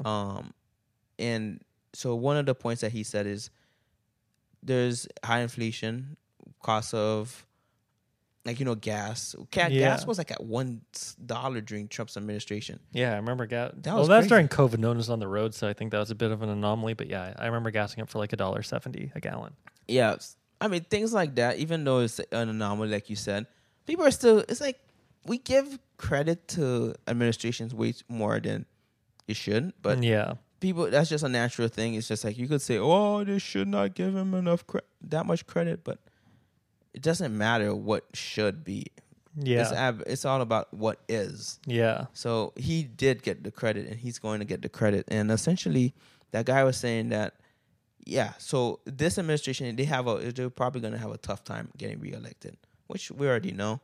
But one of the aspects of you mentioning for independent, he said that an independent in the history of the U.S. so far has never won and probably never will. The best thing that they could do is take away votes from one side. So their spoiler candidate. Exactly. Which, from the polling, though, if RFK runs independent, they say it hurts Trump more than Biden. Oh, really? Because people that are like Trump people are more likely to vote for RFK than people that are fans of Biden. To vote for. Which I think tracks because like a lot of Trump people are like want an outsider, want like someone not in the establishment. So like, yeah, they said it would take he'd probably take a lot more Trump voters than he would Biden voters. Which I love RFK, man. I do too. That would suck if he ran though, and then fucking that's why Biden wins. Yeah, I Dude, wish he runs. I mean, Trump I know he's RFK gonna run, 20. Yo, imagine if he's like, Trump won't. I mean, Trump won't I don't think he'd ever run the same ticket as Trump, but that'd be like the Yeah, Trump RFK, that's his RFK last has term like anyway. the- So RFK's VP, and then he runs after, and then he gets 2 Yo, terms. that would be so fucking amazing. RFK, I love him, man. It's Yeah. like I've listened to. I remember him talking about Bitcoin. He had like a whole talk about Bitcoin. And I was like, damn, this guy gets it. Yeah, I think him and Tulsi Gabbard would be a strong ticket. Yeah, if she ran for VP. Yeah, that would be cool. I mean, like if Trump puts him on his ticket. I don't think that'll ever happen, but if it does, it'll be great because like Trump will, do his thing, have all his ego pushed to like astronomical highs, and then he won't be able to run again. Now RFK runs off of like the coattails of Trump. He's saying like whatever Trump did, he's probably gonna do better and have better values. But I don't necessarily think they could ever coexist because they're so different. So different. RFK is more, he's principled. He's smarter in the aspects of he understands things are. He doesn't shit talk anybody. He Exactly. refuses to shit talk people, and that's all Trump does. Exactly. So yeah, it wouldn't work out. I mean, we're just being hopeful, in a sense of like it'll be a interesting dynamic. I think their egos wouldn't. Trump's ego would feel too threatened by having somebody like him on his ticket. But I donated $25 to RFK's thing. I didn't back when Andrew Yang was running. I think I ended up like donating like over like $200. But I'm like, yeah, I'm not gonna waste a bunch of my money, but I'm gonna do at least a little bit. You should have put that in Hencoin, man. I should have back in when was that? 2019. I should have. Damn. Yeah. I'm assuming was Hencoin even around back then? Like when did it come out? It came out. But if I would have put that into ADA back then, that's probably when ADA was like a couple cents. Yeah, you would have been good. And you said 2019? Yeah. Yeah, 2019. It was like trading. This would have been like January 2019. I went to New Hampshire. I drove like 3 hours from Maine and I went door to door for Andrew Yang in January in like the freezing cold for like 4 hours. Yeah. Jesus Christ. Didn't really get many results, but felt like it's making a difference. Yeah, I mean, I wouldn't have never. I don't know. It's just like I have all these like opinions and whatnot, but one thing I've realized is just like I'm not putting any money towards the politics, and also too, I'm not gonna take any action, as in like go out and vote and like go door to door. Like, have you ever heard of this? No, I'm not gonna do it. I tried to do it that one time, but I got pretty I don't know if disenfranchised is the word. So I got disillusioned after doing that. Yeah, It's like I tried it, not much came of it, but yeah, I gave it a try once. I tried to save the democracy. save the democracy. They always say crap like that whenever something is being said that is true and it actually poses a threat to the power structure. Like, oh my God, this is going to tear down our democracy. Probably not. It's probably going to like expose it for what it is. It's not a democracy. It's a, what's the name of that other word? Oligarchy? Oligarchy, exactly. Yeah. So, it's like the illusion of choice. Everything I was talking about with this guy yesterday, it's interesting because I don't know if I told you this story, but there's a guy I at work that I was just having a regular conversation with, and he had mentioned that he was looking at his stock portfolio, and there's this one company that he has on, I think it was his 401k or something like that, that's invested in, and he was like, "Oh, I'm not too familiar as to what this company is." And he looked into it, and essentially it's a conglomerate that has Expedia and all of these different booking websites under them. Yeah. So, when you go do it, I'm like, all right, I'm going to do a trip. Let me go look up online. Oh, when you're looking at like Kayak and Expedia, Exactly. it's all fucking the same company. Exactly. It's all the same. Of course company. it is. And then do you know why, we do the price match guarantee? No fucking Yeah, shit. 'cause It's like it's all the same guys. Jesus. So it's like the illusion of choice again. Well, it's just like food. Isn't it like 4 companies own like all the Exactly. food companies? Yeah, so that's why all the food has like a standard taste and whatnot. And that's why like also too, there's a common saying that I didn't realize from my perspective, but some people have mentioned that when they go abroad, like when they eat food, they kind of get sick in a way. Yeah. Because it's like Your stomach's like not like your biome's not used to probably food outside of those 4 different companies. exactly like normal food Yeah. actually. So I was it's surprised kinda my stomach interesting. didn't get fucked up in Portugal. I was like expecting it. I mean, we ate Mexican and Italian the whole time, but at least like it was Portuguese, Mexican, and Italian food. But God, the pasta donatas or however you say those. Did you have those when you went? The like little like egg custard. No, I did not have. That's those. like their like I It's guess known for. yeah, that's like their national dessert or whatever. But God, those things are fucking good. Oh, okay. Big fan. If you go back to Portugal, you got to get those. I definitely want to go back for a particular person. Yeah, I miss that person. And you only went to Lisbon, right? Yeah, I made a mistake. I shouldn't have done like the work thing. It kind of messed up a lot of stuff. Yeah. But yeah, but I want to do like 2020. Remember, I had like past the. I know there's like gonna be the South America thing, but I think I might do like a 6-month trip throughout Europe before I'd go. And in South America, it's just gonna be cheap, and I'll just like live out there. But I want to do like a European trip where I go Portugal, France, Spain. I'll probably go to London, check out. Would this be post bull run? Post bull run? Yeah. Everything is kind of post bull run. Like right now, it's just like Just gotta stack your bag. just stack my bags. I'm gonna try to see if I could like put as much money between this year and like after Argentina is gonna be my last trip for like until 2025, late 2025, until bull run. I'm probably the only trips I'm gonna take is pretty much gonna be within the country, or since I have like a free ticket to Colombia because of I use JetBlue, those promo things. So I got 60,000 points. So I have like a nice. back and forth, like a round trip ticket for however many points it'll be covered by like the amount of points I have. Yeah. So I could do anything where JetBlue kind of goes. So I'll make a trip off of that. So those are like 2 trips that I have for the next 2 years.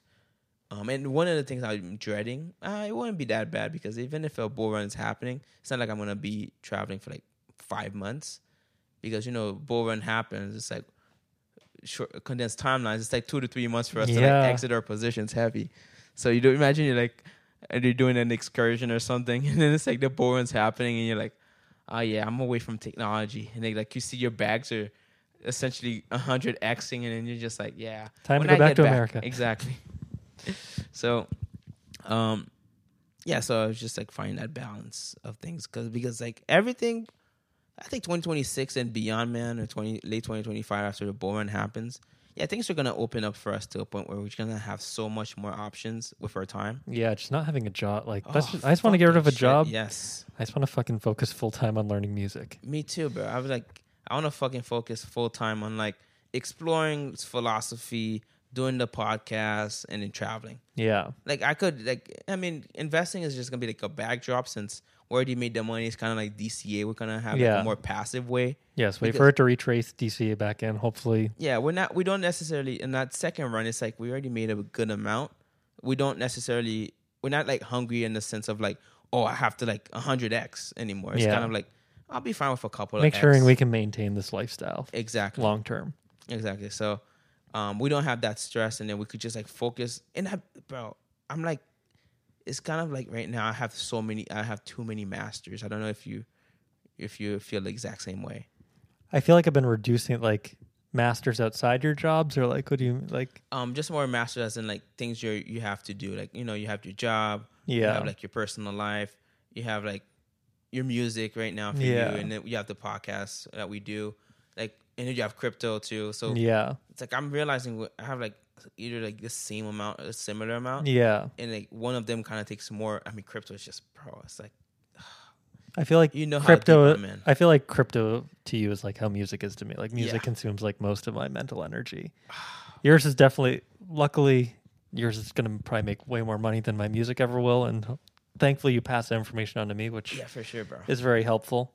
But yeah, I feel like I've had way too many masters for the past several years. I feel like the last 6 months I've like finally started to condense it down of like wanted to do YouTube, but it's like it's just too much. Like I have to like cut that off, and I'm just like trying to like condense it down to like podcast, music, my job, just so I can have money to Support invest yourself, yeah. and like relationship, and like just trying to condense it down to that. And but still, it's like I still don't feel like I have much time on my hand. Like I have like no free time. Yes, and then it's kind of like time is passing us by. And Yeah, but it's good to be like that because I mean I have friends back home that are my age and like they have their job, and then what they have tons of like all they talk about is like having free time to kill, and like all they do is play video games and like go out to the bars and stuff. So I think us not having enough time is a good indicator that we're on a good path, rather than like, oh, I'm so bored, I am going to play another game and go out to a bar and like I need time to kill. Like I need to find a new show to watch. Like, yeah, that sounds desirable, which I can't wait to get to that point eventually when our bags are stacked and I can do whatever the fuck I want with my time. But yeah, I think it's good that both of us are like busy with stuff. yeah, man. It's just like I think I told you I almost had it's not a mental breakdown, but it's just like there was a point where it was just so much because I'm like I'm monitoring my bag, I'm reading about my bag, I'm thinking about my bag, I'm watching videos again about my. It's like so much stuff I'm consuming about this one thing, and then like you know you have all these other things that you're doing. Like you know you have to think about your work output, things, stressful times, not so stressful times, future. You're thinking about so many different things at the same time, so it gets overwhelming.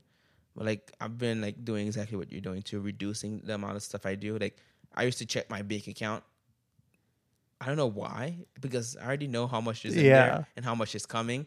And there's nothing that's going to change that between then and there. So I don't know why every day I'm like, just check. I'm like, all right, what do we have? Well, I was just saying, like, yeah, when I was like doing stock stuff, I'd just like constantly look at my Robinhood. Yeah. Like, but yeah, I think it's very similar. Yours seems much more stressful though, because like at least music, I can like feel myself improving. Yeah. I've been going out to like jams twice a week and like meeting people, and like I have control over it. Where like yours, you're learning like very valuable information, but it's like still outside, like it's under the market's control. Yeah, exactly. And we both understand it's like the long game. So it's like you're getting more information about this and like getting smarter about crypto stuff, but like still you have to wait on the timing for it to like make an impact. So like exactly.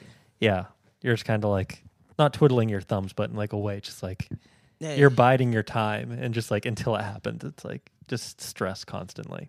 Yeah. Yeah, but one of the aspects I was thinking about is like, is it worth it or is it not? I mean, how like for me, I say it's worth it, but at one point of me, I was thinking to myself, it's kind of like you're almost going to lose your sanity over this. It's like, I mean, yeah, you could be a millionaire or multimillionaire, but damn, You see how much you had to sacrifice. You almost have to sacrifice a piece of your soul. Yeah, we have to do that for anything. I think. Yeah, I know for money. But think of it the other way. If you weren't doing this, though, then you're like sacrificing your soul for like 60 years for a job to make the same. True. So this is like condensed to like eventually, hopefully, have no masters or very few masters. So it's like a trade. Everything's a trade off. It really is. Yeah, and again, 100%. like maybe none of this does play out, and this was all a waste of time. But again, you like wasted some resources in your 20s and some time. But like, if you didn't do this, imagine if it does work out, and then you're like, "Fuck, I'm working this job that." I don't know if you hate, but like it's not your dream to have that job. Yeah. And then you're like, fuck, like I missed out on this opportunity where I could have fucking traveled the world and done whatever I want and not had to work. So I think we're both on the right path, and I'm very grateful for how much you time and energy invest into crypto stuff. Yeah, man. Yeah. I said that I was going to dedicate a good portion of my, like the Crypto Rain has said, during the 2020 run bull run, he's like, make a commitment that you're going to be here for the next 4 to 5 years. Because I guess one cycle, like, because I came in at the end of the 2021 cycle, but you have to be in during the down cycle, like the bear market, in order for you to get the gains. Because one of the things I sat down, I remember, it's kind of like clear as day in my head.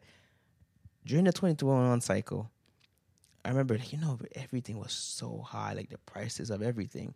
It was just like, these numbers, I'm like, wow, this thing was trading at $1. It's now 200. Does this even make sense? Yeah. I'm looking at the charts. I'm like, wow, why didn't I wish I could have bought this at 1. And I'm like, how does somebody buy this at 1 and sell it at 200? I'm like, there must be a formula to this. And then that's when I eventually followed upon him. And then he was like, yeah. So the bear market, that's what happens. Like, these prices become savage. Like some stuff like retraces 90%. And some of the stuff I retrace is like 98%. Yeah, to say, that's like, almost 100, almost down to zero. Exactly. But one of the aspects to that, separate tangent before I go into my main point, is just that you remember how in 2008 they said our financial structure was going to collapse, and most of these stocks, like the stock market, went down 50%. Yeah. But I was thinking, like, crypto's been going down, like a lot of things go down 90%. And then the world, it comes back. As long as it doesn't go down 100%. Exactly. Like, things will eventually come back. So, like, that whole premise of, like, our financial system was, like, going to collapse and never recover again, I think it's just kind of, like, BS.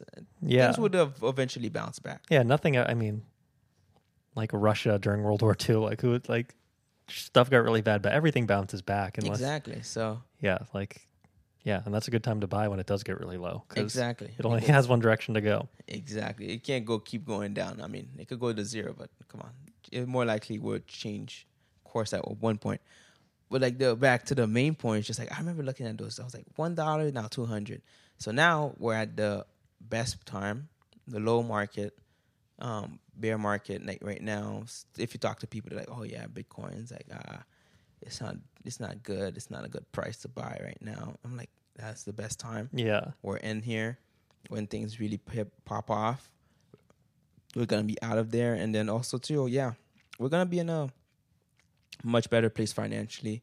And I'm actually really happy that you're here with me. We're both invested. I mean, I put in a lot of time, effort, and part of my soul into this.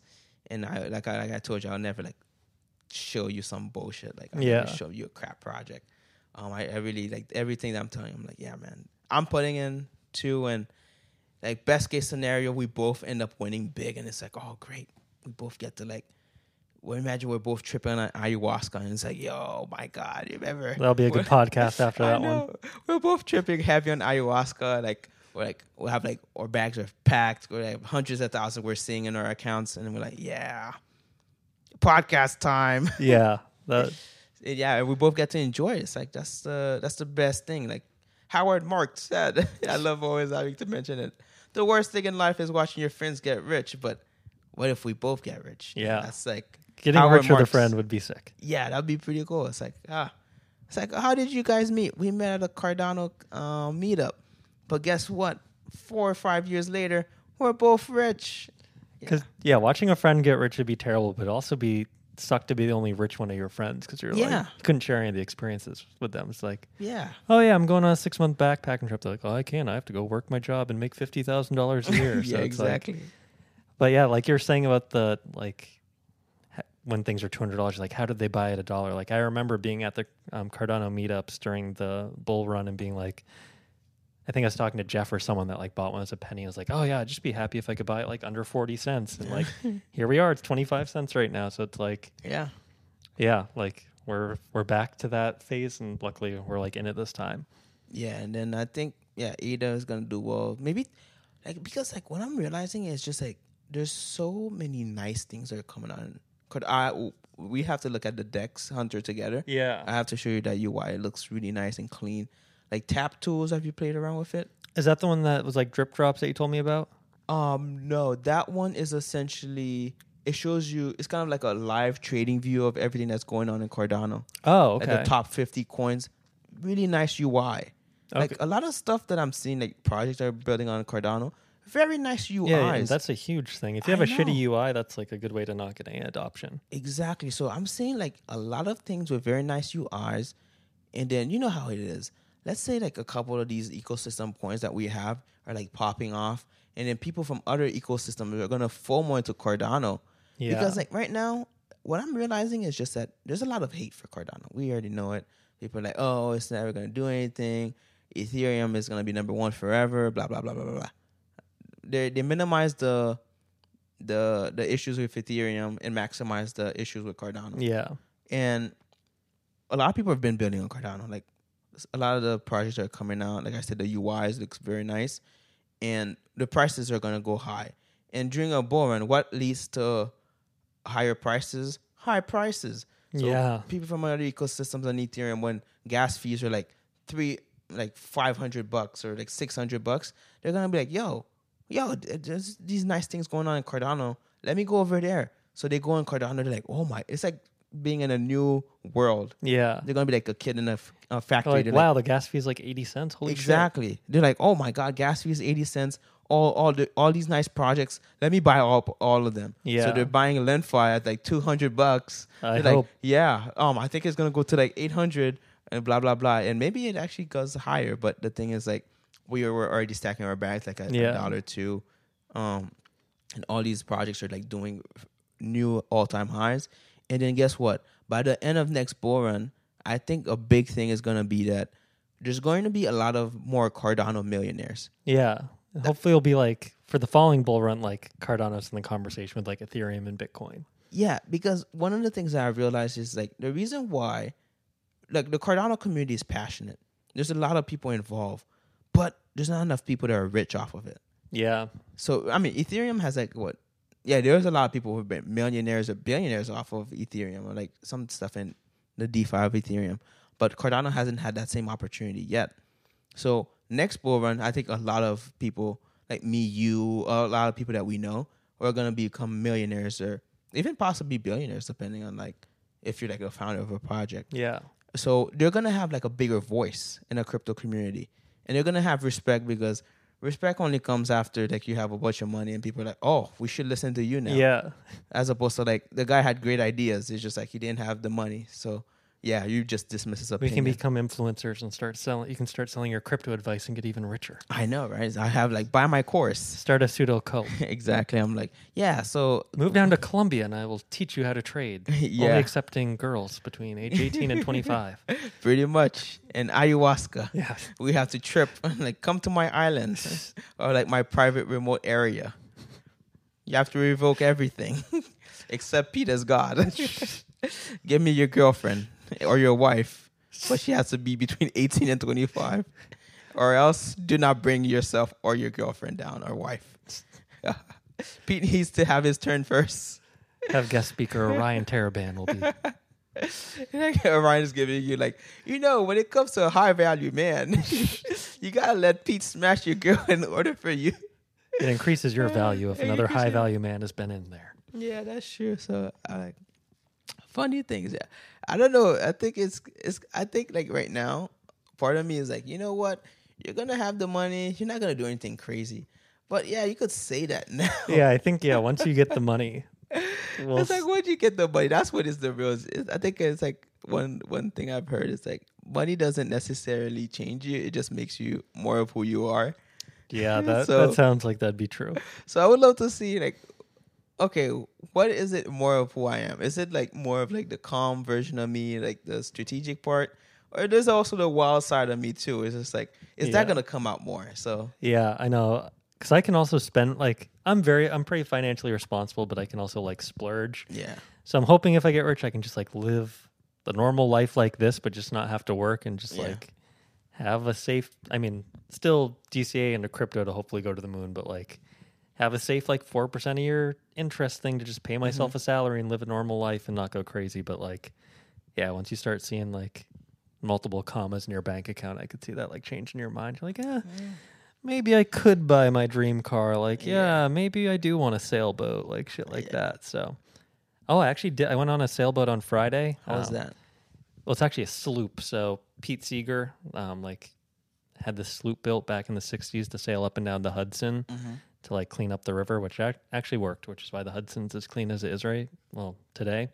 So I got invited to go on the boat and play banjo, and it was pretty awesome. Like we had to like hoist this like 3,000-pound mainsail, and we're like singing sea shanties and stuff.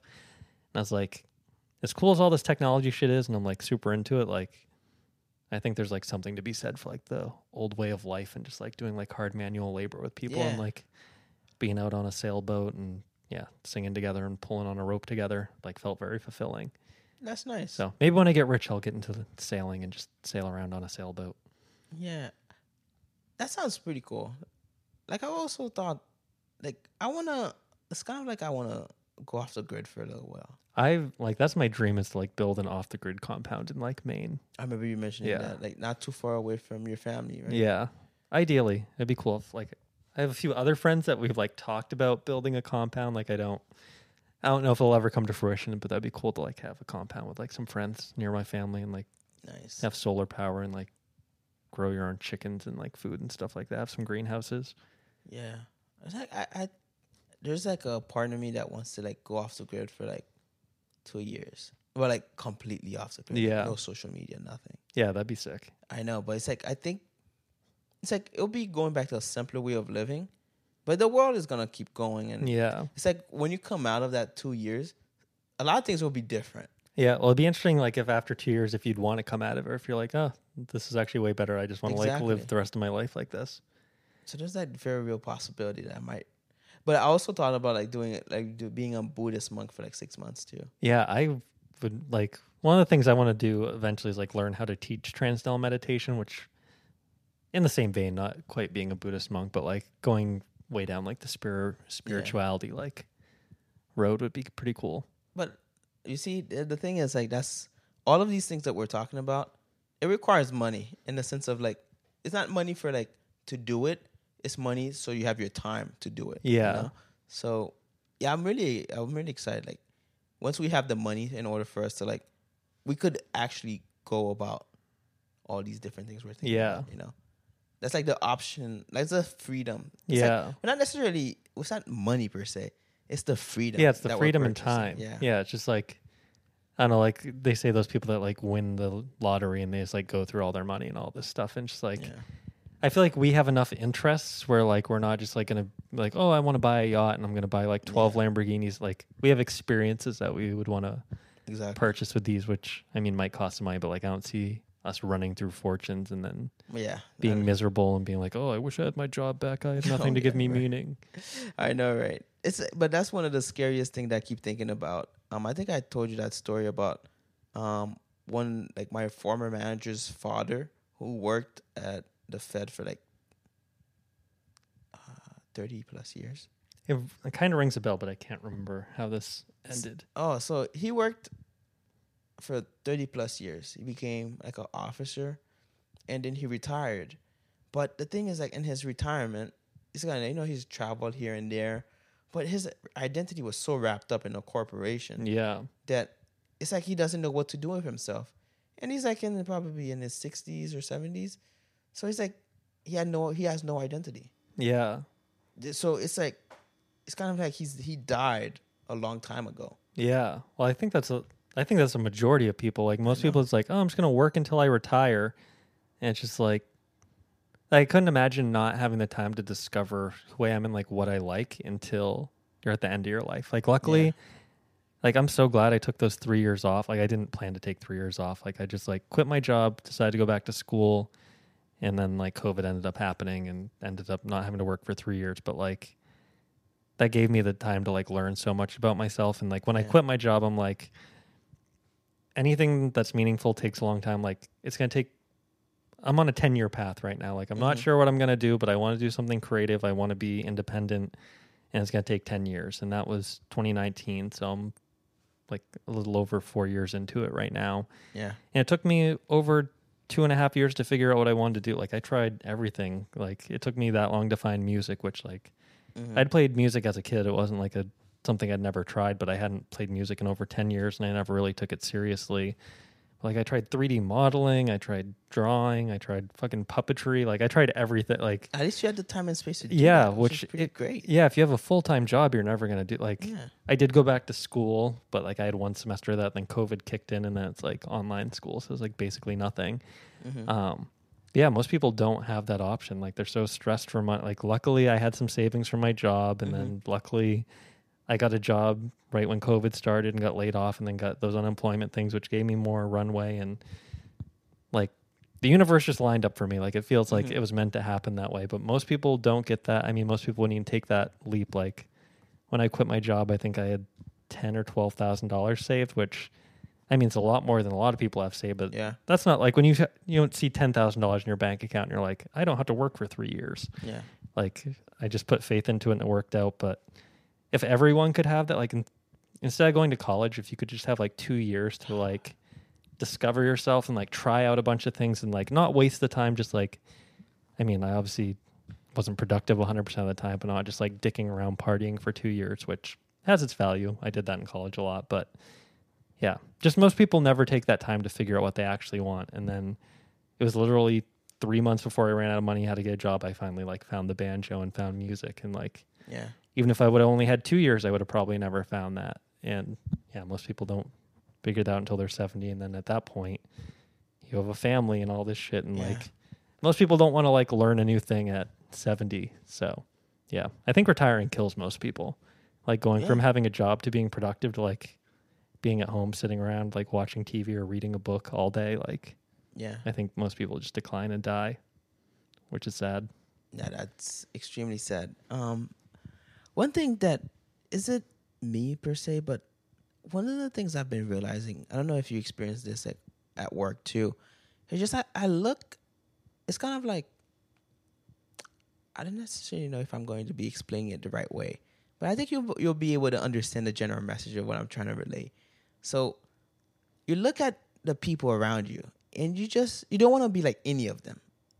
Yeah. Like, do you envy like not envy in the sense of like wanting what they have, or like would like to emulate them? Do you want to emulate anyone that you work with in any way? Well, it's hard with my job since it's so remote. I like barely interact with anyone, but like applying it to other jobs I've had, like no, not like I've never, like definitely someone I've worked with. I've never like worked with somebody like, oh yeah, I'd trade lives with them, or like I want my life to be more like theirs. Like most people I work with or have worked with, like don't really have many interests outside of work, or they just like don't express them if they do. Like I'm sure a lot of people have like their dreams and projects they're working on, but like most people, if they have them, like don't share them or they're I haven't found anyone that I'm like I want to be more like them. Exactly. So I've had that. It's kind of like a cognitive dissonance in a way where it's like I'm here. I know that I'm here for a short period of time, but it's kind of like it's kind of like I can't necessarily express like, yeah, essentially I want to take like 5 years off and I'm like investing in crypto. I'm waiting for a bull run. Yeah, you sound like a crazy person to like normal people. Exactly. You can't necessarily express yourself, like express your dreams and hopes and aspirations to people. It's like you have to mute yourself, like put a muzzle on you. Yeah. And then you're like, oh, where do you see yourself? Oh yeah, it's like the people that you talk with, all of your interactions are fake. Yeah, that's the business world so much. Exactly. Yeah, everyone is, which I'm like, probably these other people are cooler too because they're putting on some lame fucking fake face, which Luckily, my company, I'm like that on Zoom. Like, I'm fucking pretty bland on Zoom, but like when we are in person, like luckily everyone at my company is actually really cool. Okay. Like there's no one that annoys me, which this is the first place I've ever worked, and like we can have like really cool, like not PC, not like bullshit conversations and stuff, which is cool. I don't do it on Zoom. Like it's just weird remotely and like a lot of shit's recorded and stuff. Yeah. But no, when we get in person, luckily with this company, like I feel like I can be myself, and like I talk to some of my coworkers and they're like, "Oh, you're the person that like surprised me the most out of like anyone. Like I wouldn't have guessed you were like this." Like Oh yeah, because talking about psychedelics and shit like that, and like talking about like, "Oh, if you were a dictator, like what would you do?" and blah blah blah. So like I am very lucky with this company, especially my like direct coworkers, like people on my team, like obviously with like my bosses, like the CMO of the company, I tone it down a bit, but even with her, like it can be like pretty casual, I guess. Like she's like, I have like tattoos of like psychedelic chemicals on me and stuff. So she's like asking about like drugs and stuff, and I could shit. So I got very lucky, but I can imagine your workplace is a little bit different. Yeah, there's like a scene from Rick and Morty that actually kind of always runs in my mind. So I think it's the first season where I think Rick and Morty, they're like escaping away from those insects that are following them. Oh yeah, you know which scene I'm talking about? Yeah, that's the first episode. Yeah, and then at one point, Rick is like, just shoot at them, Morty. And then he's like, they're robots. And then Morty takes a shot, and then one of them he shoots one, and then like his legs are blown off, and he's like, somebody call my family. Yeah, call my family. Exactly. He's dying, and then Morty looks back to Rick and he says, I don't think they're robots, Rick. He's like, no, they're bureaucrats. I don't respect them. It's a figure of speech. And then I was like, that's every time I'm in the office. I'm like, yes, these are bureaucrats. I don't respect them. I feel like where you work is probably like one of the clearest, like the closest resemblance to that. It is. I mean, yeah. Let's say there's a lot of resemblances there. I was trying to get back through all the seasons of Rick and Morty before the new season comes out, which starts tonight. But it starts tonight? Yeah. Okay. Yeah, I was watching like one episode in the morning, but I'm only halfway through season 2, so I don't think that's going to happen. Oh, you haven't watched since season 1? No, I've watched all of them. Oh, but I was trying to go back through all of them because I don't think I rewatched the most recent season, and then the season before that I'd only rewatched maybe once or twice. But the first 3 seasons I've seen, so like I've watched them on repeat because I was like, when I was in college and right after I graduated, when I didn't know what the fuck I wanted, like I'd come home from work and smoke weed and like rewatch Rick and Morty over and over. So I love Rick and Morty, man. Yeah, I'm excited for the new season, but I feel like a lot of people never get at like it was nice to have that time. Like back then, I felt like I had a ton of time on my hands, but a lot of people never get out of that phase. So yeah, it doesn't feel fulfilling though. Like I'm like I need to be doing more with my life, but I just didn't know what I wanted to do. So it's like, oh, I'll smoke weed and watch Rick and Morty, and then I'll go back to my job I hate tomorrow, and then come home and do the same thing. Yeah, that's like the rut that a lot of people just find themselves in. And I mean, it could be weed, it could be drinking, it could be any other thing that just like binge watching a show. Yeah, while drinking and smoking weed. Yeah, exactly. You could do a combination. You could do one. Well, it's hard when you work 40 hours a week, like especially like thinking back of. I mean, you still go into an office. Like, luckily I've been remote, but like. God, I don't know how I commuted every day and fucking was actually in an office for 8 hours a day. Like I couldn't do my laundry in the middle of the day or fucking dick around if I wanted to. So it's like, yeah, I get it. Like when you work 40 hours a day, you're not like, let me go do a bunch of crypto research or fucking learn how to play an instrument. It's like, I have 2 hours before I go to sleep and have to wake up and do this bullshit again. Like I'm going to make dinner and fucking drink some wine and watch a TV show and go to bed. Yeah, because I have to go in twice. I'm trying to like, my new manager is like really chill. Yeah. So I think I'm just gonna like go in once and go in because I do half a day Fridays. Yeah. Because I work an extra hour at the end of between Monday through Thursday. So like you have to do the 40 hours. Oh yeah. So you're adding an extra hour every day, and then you get to take take those 4 hours off Friday. Exactly. So I'll just go in Fridays to like. Because I'm going to be at lunch, I could just go home. Yeah. So I think I'm just going to go Fridays and kind of just like do that for a while until like I'm told, hey, you should come in twice type of thing. Like, fuck, I thought You're saying last Friday wasn't this week? I thought, oh, my bad. So I wouldn't see that because I mean there were periods of time that I would just like not go for like a month, like 3 weeks to like a month. But yeah, people don't. I don't because people already because when I'm in the office, I'm like I just talk a lot. I just like go to people. I'm like, hey, what's going on? Yeah. I walk around, so people know. Like when I'm in the office, people know that I'm there, and I think I have like a presence. So like even when I'm not there, they'll have thought that I was there at one point. You know. Well, especially if everyone's coming on different dates, like it's probably hard to keep. Like, oh, I probably just wasn't here the day he was here the second day. Exactly. So I'm gonna kind of play that plausible deniability and just go Friday. So I think I'll kind of do that. But yeah, it's just like all these other things. It's like even though my like the job most of the time is not, it's not like I'm working like all every hour of the day. Yeah. There's a good amount of time for you to just like dick around and just do other stuff. But it's kind of like like there's that mental aspect of you're on somebody else's time. Yeah. And because of that, it's kind of like it's like a draining. I don't necessarily know how to explain. Well, just being in that environment, like exactly. When I worked, like any other job I've worked, the day feels so fucking long. Like you get there and you're like, "Fuck, I am here for 8 more hours. What the fuck? This is going by so slow." But like working from home, I mean, granted, I fucking constantly am doing other shit. Yes. But like it goes by so fast. I'm like, "Fuck!" I'm like, "Shit!" It's 1 o'clock and I've barely done any work. I gotta actually do some work. And I like start at 9 o'clock too, and I was like, "Yeah." So just being in a place that you have to be, not by choice, makes the day go by so fucking slow. And I hate that. I never like if I ever lose this job and the bull run hasn't hit yet, like I don't think I can ever go back to working in person unless I somehow got a job I liked. But like any job in music seems to pay like shit. So yeah, it's gonna pay like shit.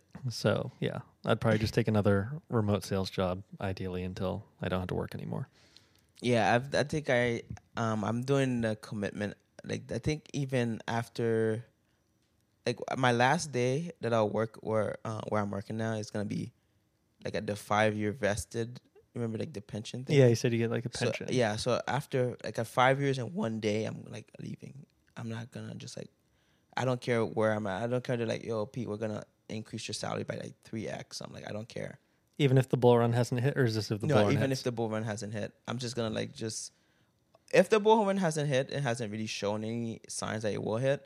I'm gonna still leave. I'll just probably save enough to like, just go to Colombia for 6 months. Yeah. And if it still hasn't hit, it's like 2027.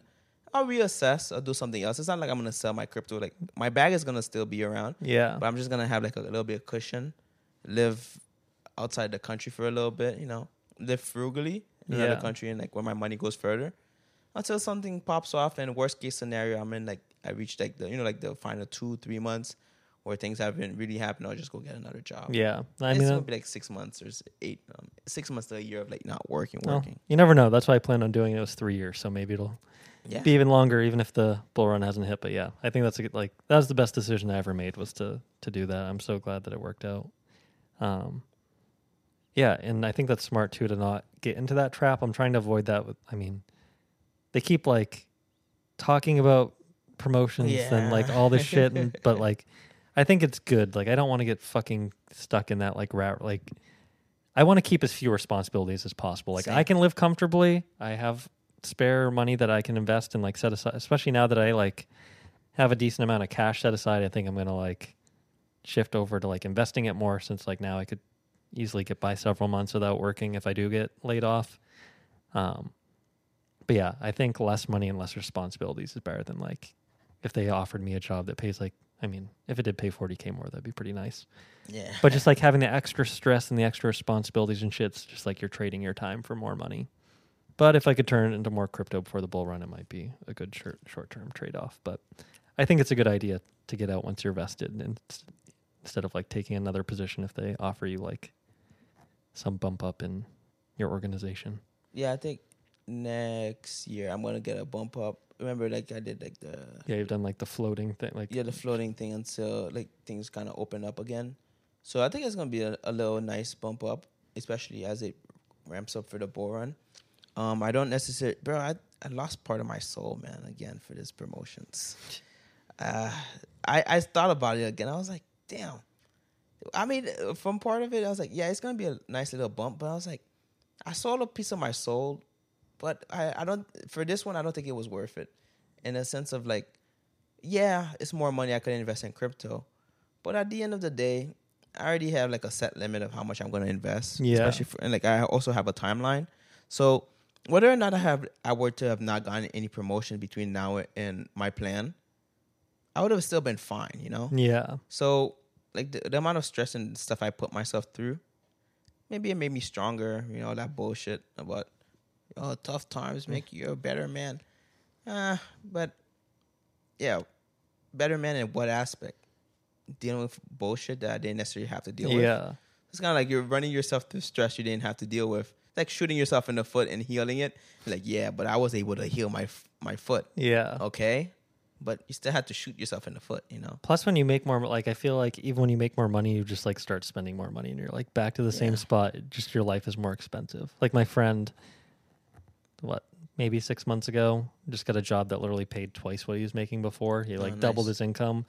He's like, yeah, I have not been able to save any more money because like now, like these events would have happened anyway. So it's good that he would have probably gone into debt if it wasn't for this. But like he hasn't been able to save. But like now he hates this job compared to the other one. He's like, it's physically demanding. So he's like fucking up his back and shit. And he's like, I still don't have any money set aside. And he he's considering going back to the other job that pays half as much just to like get out of this one. So it's like, yeah, like it'd be cool to bump up like in my situation from like where I am to like a manager or director. I mean, I wouldn't bump up to director, but a manager. But it's like I'm sure be responsible for people. Yeah, I have to deal with other people's bullshit, and I'll probably have less time for music and all this stuff. And yes, I'll be making more money, but like meetings on top of meetings. Yeah, I'm sure I'll like just buy more instruments and all this shit, and like my day-to-day life will get worse, even though like I have a little more money. So I think it's just better to like stay at the bottom of the totem pole, be comfortable, fucking do as little work as possible to like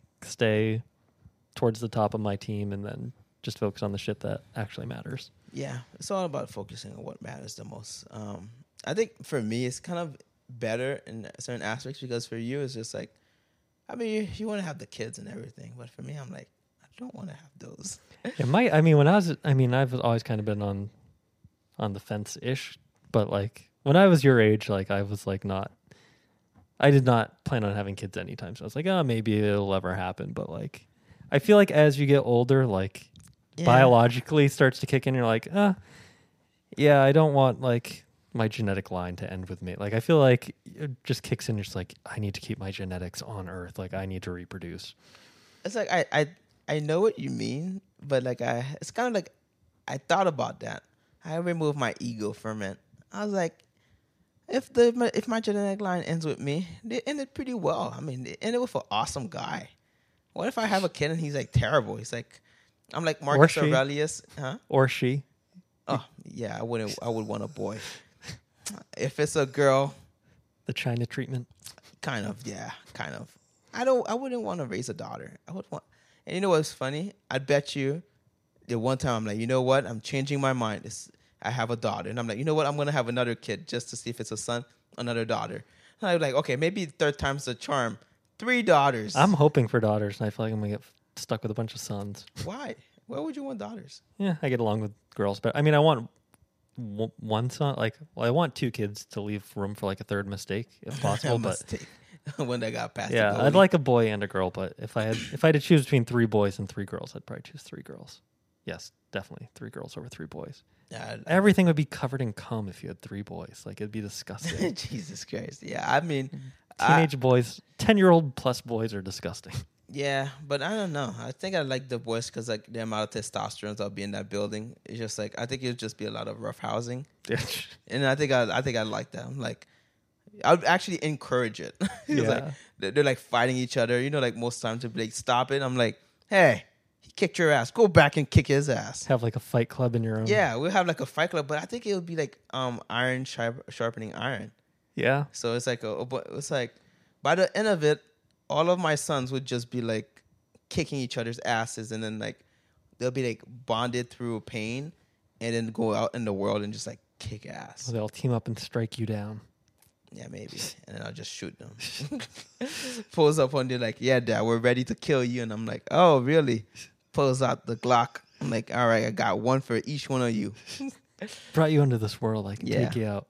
Exactly, literally. But Also, if I was single, I feel like I probably wouldn't have as desires to have kids. Like I just think like so, know too. I'm on a time. Like if I was single right now, I'd still want kids, but like I'd be like, oh yeah, in 10 years I can just find someone that's in their mid-20s and have kids. So I thought about that too. Dr. Orion Therabrand. He said that a man should not consider a serious relationship until he's at least 35. I mean, that makes sense. I mean, again, not everything ideally happens. Like you don't get to choose when you meet the one anyway. But if you're single and have full agency over your life, that seems like not a bad idea. I think at 35, I'll revisit the conversation for kids. But I don't know. It's like at 35, my life could actually be pretty good. Like, I mean, I could be fairly well off, as in like a lot of my basic necessities are not necessarily something I worry about. Like I have enough to like take care of like a family. Yeah. And also too, I have like the wisdom and experience to like know how to deal with people. So And hopefully you'll be considered a high value man at that point, so you'll have a lot of options. I mean, if I'm in South America, even Oh like, yeah, right now. I'm already a high value man. I show up right now. I'm like, yeah. I mean, I could show up if I show up to South America right now, and let's say I have $3,000 a month. It's like what, $36K. Yeah. I'm high value, man. I'm like the top G. I'm like there. I'm already like top 5%. Not even top 5%. I'm probably like, probably top 5%. Because like making 50K is like, only like the amount of men worldwide that make 50K, it's like 10%. I think it is 10%. Yeah. In the entire world. Yeah, it might be even less than that. Like, yeah. So if it's less than 10%. yeah. So you see like how you put yourself in a different environment, how you just become like you're the new top guy. Yeah, you're a little fish going to a big pond. Exactly. I mean, especially going from New York, like literally you can't, like there's not many bigger ponds than this unless you go to like some giant cities in China. Yeah. So it's China, I mean, if you're in certain places in Europe, like Switzerland is like high cost of living, Finland, Denmark.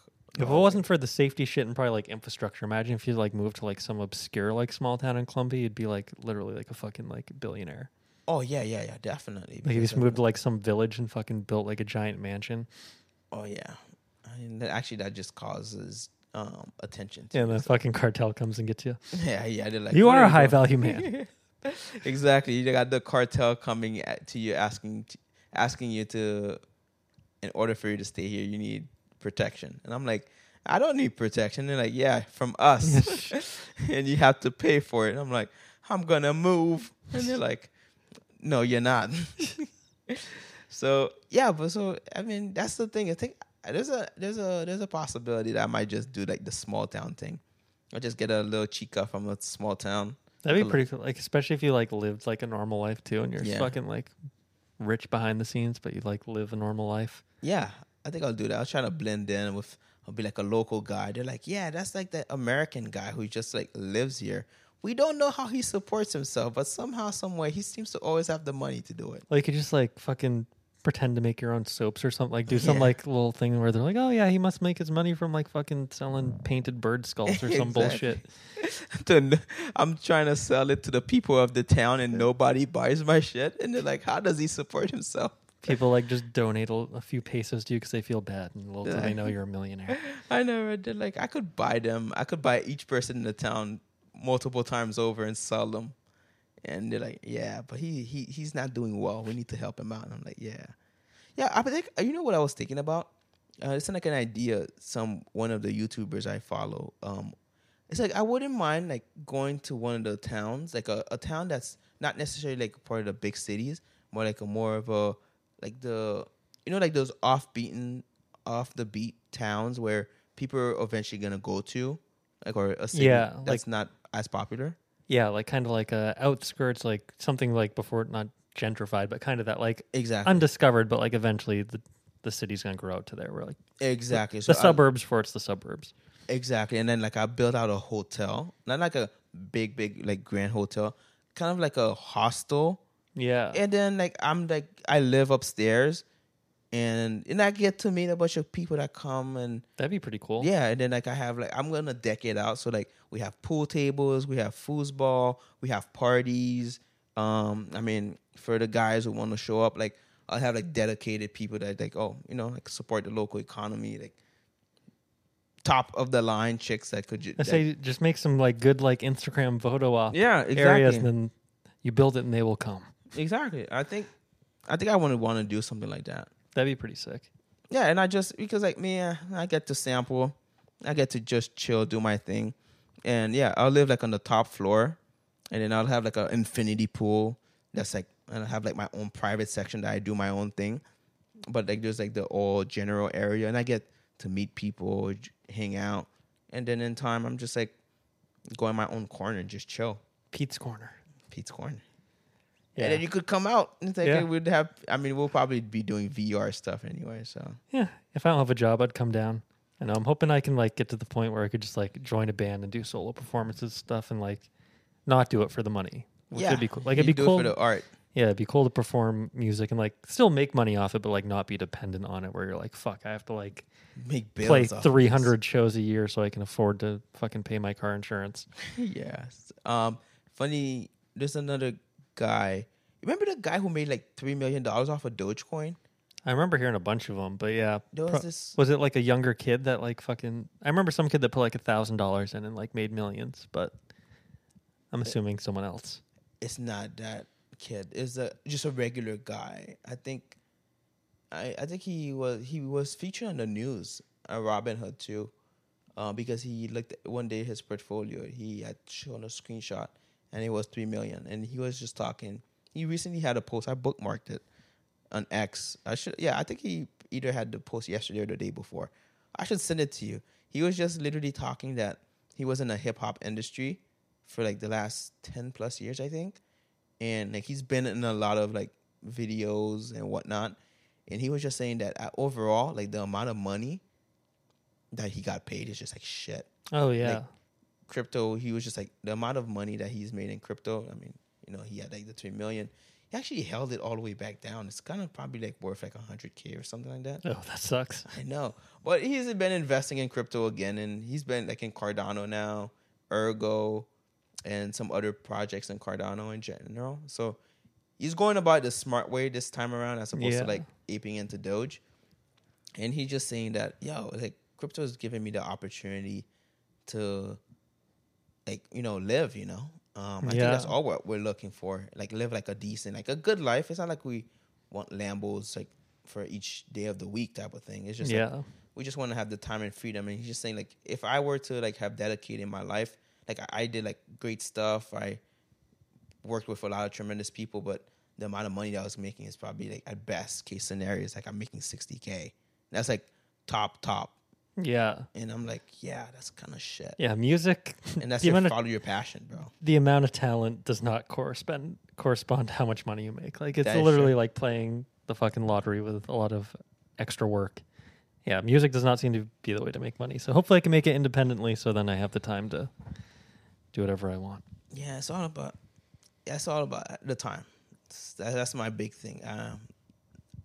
Like out of everything, I think that if, let's say, one thing I've realized too is just I think I might get broken in the sense of like this. Let's say next bull run, right? Let's say we were to be like Jeff. We're long-term holders. Yeah. And then everything retraces back to me, so I have to go work a job for 4 years to wait for the next bull run. But I don't know. I think I might have a mental breakdown. And that would suck to like imagine at that point, then you'd be like so freaked out you'd probably cash out too early. Imagine, you like overhold this one, work a job, cash out too early, you like make some money, but you're like, oh, I made like 250K, but like if you would have held for 2 months more, you would have made like 50 million. Yeah. Like that would fucking suck. And then like, would you roll the dice again for hopefully another bull run and hope you can like I wonder if that fucks with Jeff's head. Like, I wonder how, like, I can't imagine Jeff's broke. Like, doesn't he do like sound for like Broadway shows and stuff? I think his family does audio engineering for Broadway shows, but like outside of the crypto whale stuff, like, is he rich outside of that? I think it was pretty much the crypto part But I think he owns his own business. So Yeah, because he was mentioning that sound stuff. I'm just like wondering, like, what's Jeff's mental state like after fumbling that? Like, oh, yeah, that's a big. I wonder if he's gonna nail it on the next one or not. I mean, I think he will because he also is investing in a lot of these ecosystem projects. Yeah. And he got like I guess he staked all of his Cardanos in those pools. He's probably Like, making some good staking rewards. He said that he made a lot. He had a lot of. I don't know if he sold. He doesn't seem like a selling type of guy. Yeah, it'd be dumb to sell now if he held that whole time. Because he said that he got a shit ton of Lenfod and ADA finance. Oh yeah, So from I like was the like, initial staking offer. Yeah, like way back when. So I'm not sure if he still has it. He's probably sitting like on a big bag of like maybe a good 200K worth of ADA finance right now. Yeah, holy fuck. So or more. It depends because he was like, I got a fuck ton. So what does he mean by a fuck ton? Is it like 100K ADA finance? Like right now, it's trading at like one something, so it's like $2. So it's a great deal for him. Yeah, if he has that. So overall, I think he'll be fine. Next bull run, he'll be fine because even if it retraces to like, let's say ADA reaches like $10 to $15. And it retraces back to like 3 because he's like a long-term holder. Yeah, he'd still be back at like the peak of last time. Exactly. So he'll still be fine. But for our purposes, me and you, we're not in those levels. So whatever we reach in the next boat, we gotta at least semi-nail it. Yeah, we want to cash out a good amount. We might not cash out 100%, but let's say if we cash out 75 to 80% of the captured value, it's like it's still gonna be a good amount for us to just like do that second level of all the stuff that we talked about. Yeah, that'd be pretty sick. Yeah. Well, we're at 3.25. This is by far the longest. Oh shit! Hey, you'll have a lot of content for clips. clips. Oh my fucking god! I'm gonna have clips for days. I mean, I already have like 30 plus clips right now. So I don't know. I was trying to do like once a day, but I don't know if I'm gonna do like multiple a day, just keep the algorithm happy. Yeah. And I mean, some of them we can't really talk about yet. It's gonna have to be like exclusive content. So yeah, great stuff. Yeah, if you made it to this far in the episode, you're a real one. Thanks for listening with us.